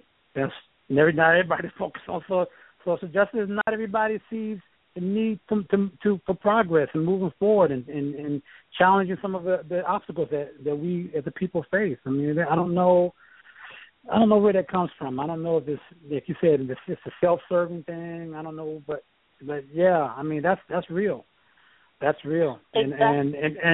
And this person, I mean, I think sometimes too, it's like I'm mindful of people coming to a meeting and they want to raise these problems that they have with the group, and you wonder, okay, well, how long are you going to be around? Because if you're going to keep taking up our time, right. you know, about issues that you have, but yet you're not committed to trying to build a group, you know, that can be very difficult, because I mean, you know, I mean, right. you can and really, that was, you know, and I was going to say that was actually one of the issues that we came across when we were talking about, you know, on one of the panels at the conference, what's race got to do with it? You know, we were talking about inclusivity versus, you know, accommodation, and you know, we were talking, and you know, my perspective is that, you know, we can't allow our missions to get overridden, you know, by people who want to argue about whether or not, you know, white people should be more included, or whether or not our agendas should be quote unquote more inclusive. You know what I mean? You know, there are issues that we need to handle. What is your position? What is your consensus on that? We did have one white person. We didn't reach a complete consensus. There, at the end of the day, half of the panel was basically saying that we can include people who share our mission, but you know, we're not going to go out of our way to accommodate them. And then there was the people who felt that you know, that we need to actively reach out to people who want to be there. And like I said, my whole thing is, I just don't think that works. I don't think that you get the real people who want to help you at the end of the day. You know, I told this person, look, I mean, he's talking about, well, we should reach out to everybody. I said, look, you don't know how much we did just to get you 9 people up in here. I mean, you know, it's like get 9 white people up in a room. I mean, I can't say that I'm going to have the ability to reach out to every other group. I mean, I'm not saying that I want to close the doors to other groups. If they want to come here for some particular reason, that's fine. But, I mean, I think that's very, very difficult to say we're going to reach out to every group. I don't think any group is doing that well. I mean, you have AOF here for been around for 20 years, and I asked him, I said, well, how many people of color have you seen come through AOF? And he said three people of color in 20 years. So that tells you that they don't have the ability to reach out to everybody. They can't do that. So that's the reason why we have this group to particularly reach out to black folks. That's it. Exactly. I mean, we're not trying to cut anybody off. It's just a question of, you know, how much, you know, how big is your reach? What is your, you know, ability to reach out to people? I mean, those kind of factors come into it. Don't just putting us down because it's a black group, but look at it like, hey, we're providing a service to the larger community. We're able to focus in. Exactly. But see, you know, what gets me, exactly, you know, what gets me is that, you know, sometimes we get attacked for having, you know, black or Latino or Asian groups, and then we ask them about their outreach, well, they don't know. Go and look up Dr. Anthony Penn. He gave 6 wonderful suggestions that white atheists can do to have diversity in their groups, to actually reach out to people of color. But even with, you know, the black, Latino, and Asian groups, we still sometimes, you know, for some of our meetings, we may only get, you know, 3-4 people, you know, outside of the organizers. And sometimes we may get 10-15 people that show up for the Day of Solidarity for the past couple of years, but especially the first year. We had about, you know, 25 people show up. The second year we had about 40 people show up. You know, and this year we had about 15, 20 people show up. So it varies, you know, Right. But, you know, again, it's hard getting people to do things, you know, offline. And that's why, you know, when I sit back and I see people talking about the armchair revolutionaries, or in some cases, never-lutionaries, you know, sometimes I get a little upset because it's like there's so much more we could be doing and we could achieve if we were to get out and work more with one another and actually go out the house and do something instead of complaining about online in a group or, I was going to say, speaking of going out the house, I got to bid you both adieu. I got things I got to do, so No, I got to talk. Definitely. I'll talk to you later. All right, Raina, thanks anyway. a lot. It's always good hearing from you. Oh, yeah. And Bakari, we appreciate you, you're calling the show and being a part. I'm going to tell you the name of a book that you may be interested in. Mm-hmm. And it's called W.E.B. Du Bois mm-hmm. and American Political Thought. So W.E.B. Du Bois and American Political Thought. It's by Adolph Reed, R-E-E-D. And it's talking about... Has it been out for a while? Yeah, it's been out for a while. Yeah, I think I'm familiar with that. I haven't read it, but I think I'm familiar with it. Yeah. Yeah, I haven't had a chance to really tear into it yet, but it's talking about Fabianism, socialism, and so I just thought it looks like it's going to be a really good read. Yeah, good, definitely. Well, yeah, I mean, I'm going to try to, I'm going to put on my phone to because you guys come on to 10 o'clock, or at least in California time, 10 o'clock every Sunday, right? Yeah, 10 o'clock Central Time, which is 8 o'clock your time. So, yeah, we're getting you all up with the pals and the so, yeah. Yeah, I'm still in bed on 8 o'clock in the morning. Sometimes I'll look at it and say, let me wake up, because I wish I had been on the, for this topic is really great. So I'll definitely be, keeping up with the emails and seeing where you guys are at, because I know I just got so many things to do, but I want to stay focused on what you guys are doing and get more involved with you. So I really appreciate the work. Thank you for your work. I really appreciate it. Oh, yeah, no, we appreciate you, too. And, even though you missed the beginning, you know how Blog Talk works. You got a show. So, you That's can go right. and check out the archives. And tell everybody the name of your show. Well, right now we have one called the Socialist Visions. And we, Ms. Ma, myself, another guy, that we don't really have time to really advertise it or promote it. So we just kind of get there on Mondays. And every Monday now we talk about the principles of socialism. We talk about, why we think socialism is a better alternative than capitalism and that kind of thing. And so it's just one way, because I can't get out and go to all the meetings that I want to, or do all the protests that I want to. I don't have that kind of time, unfortunately. So in some ways I am an armchair revolutionary on that particular tip.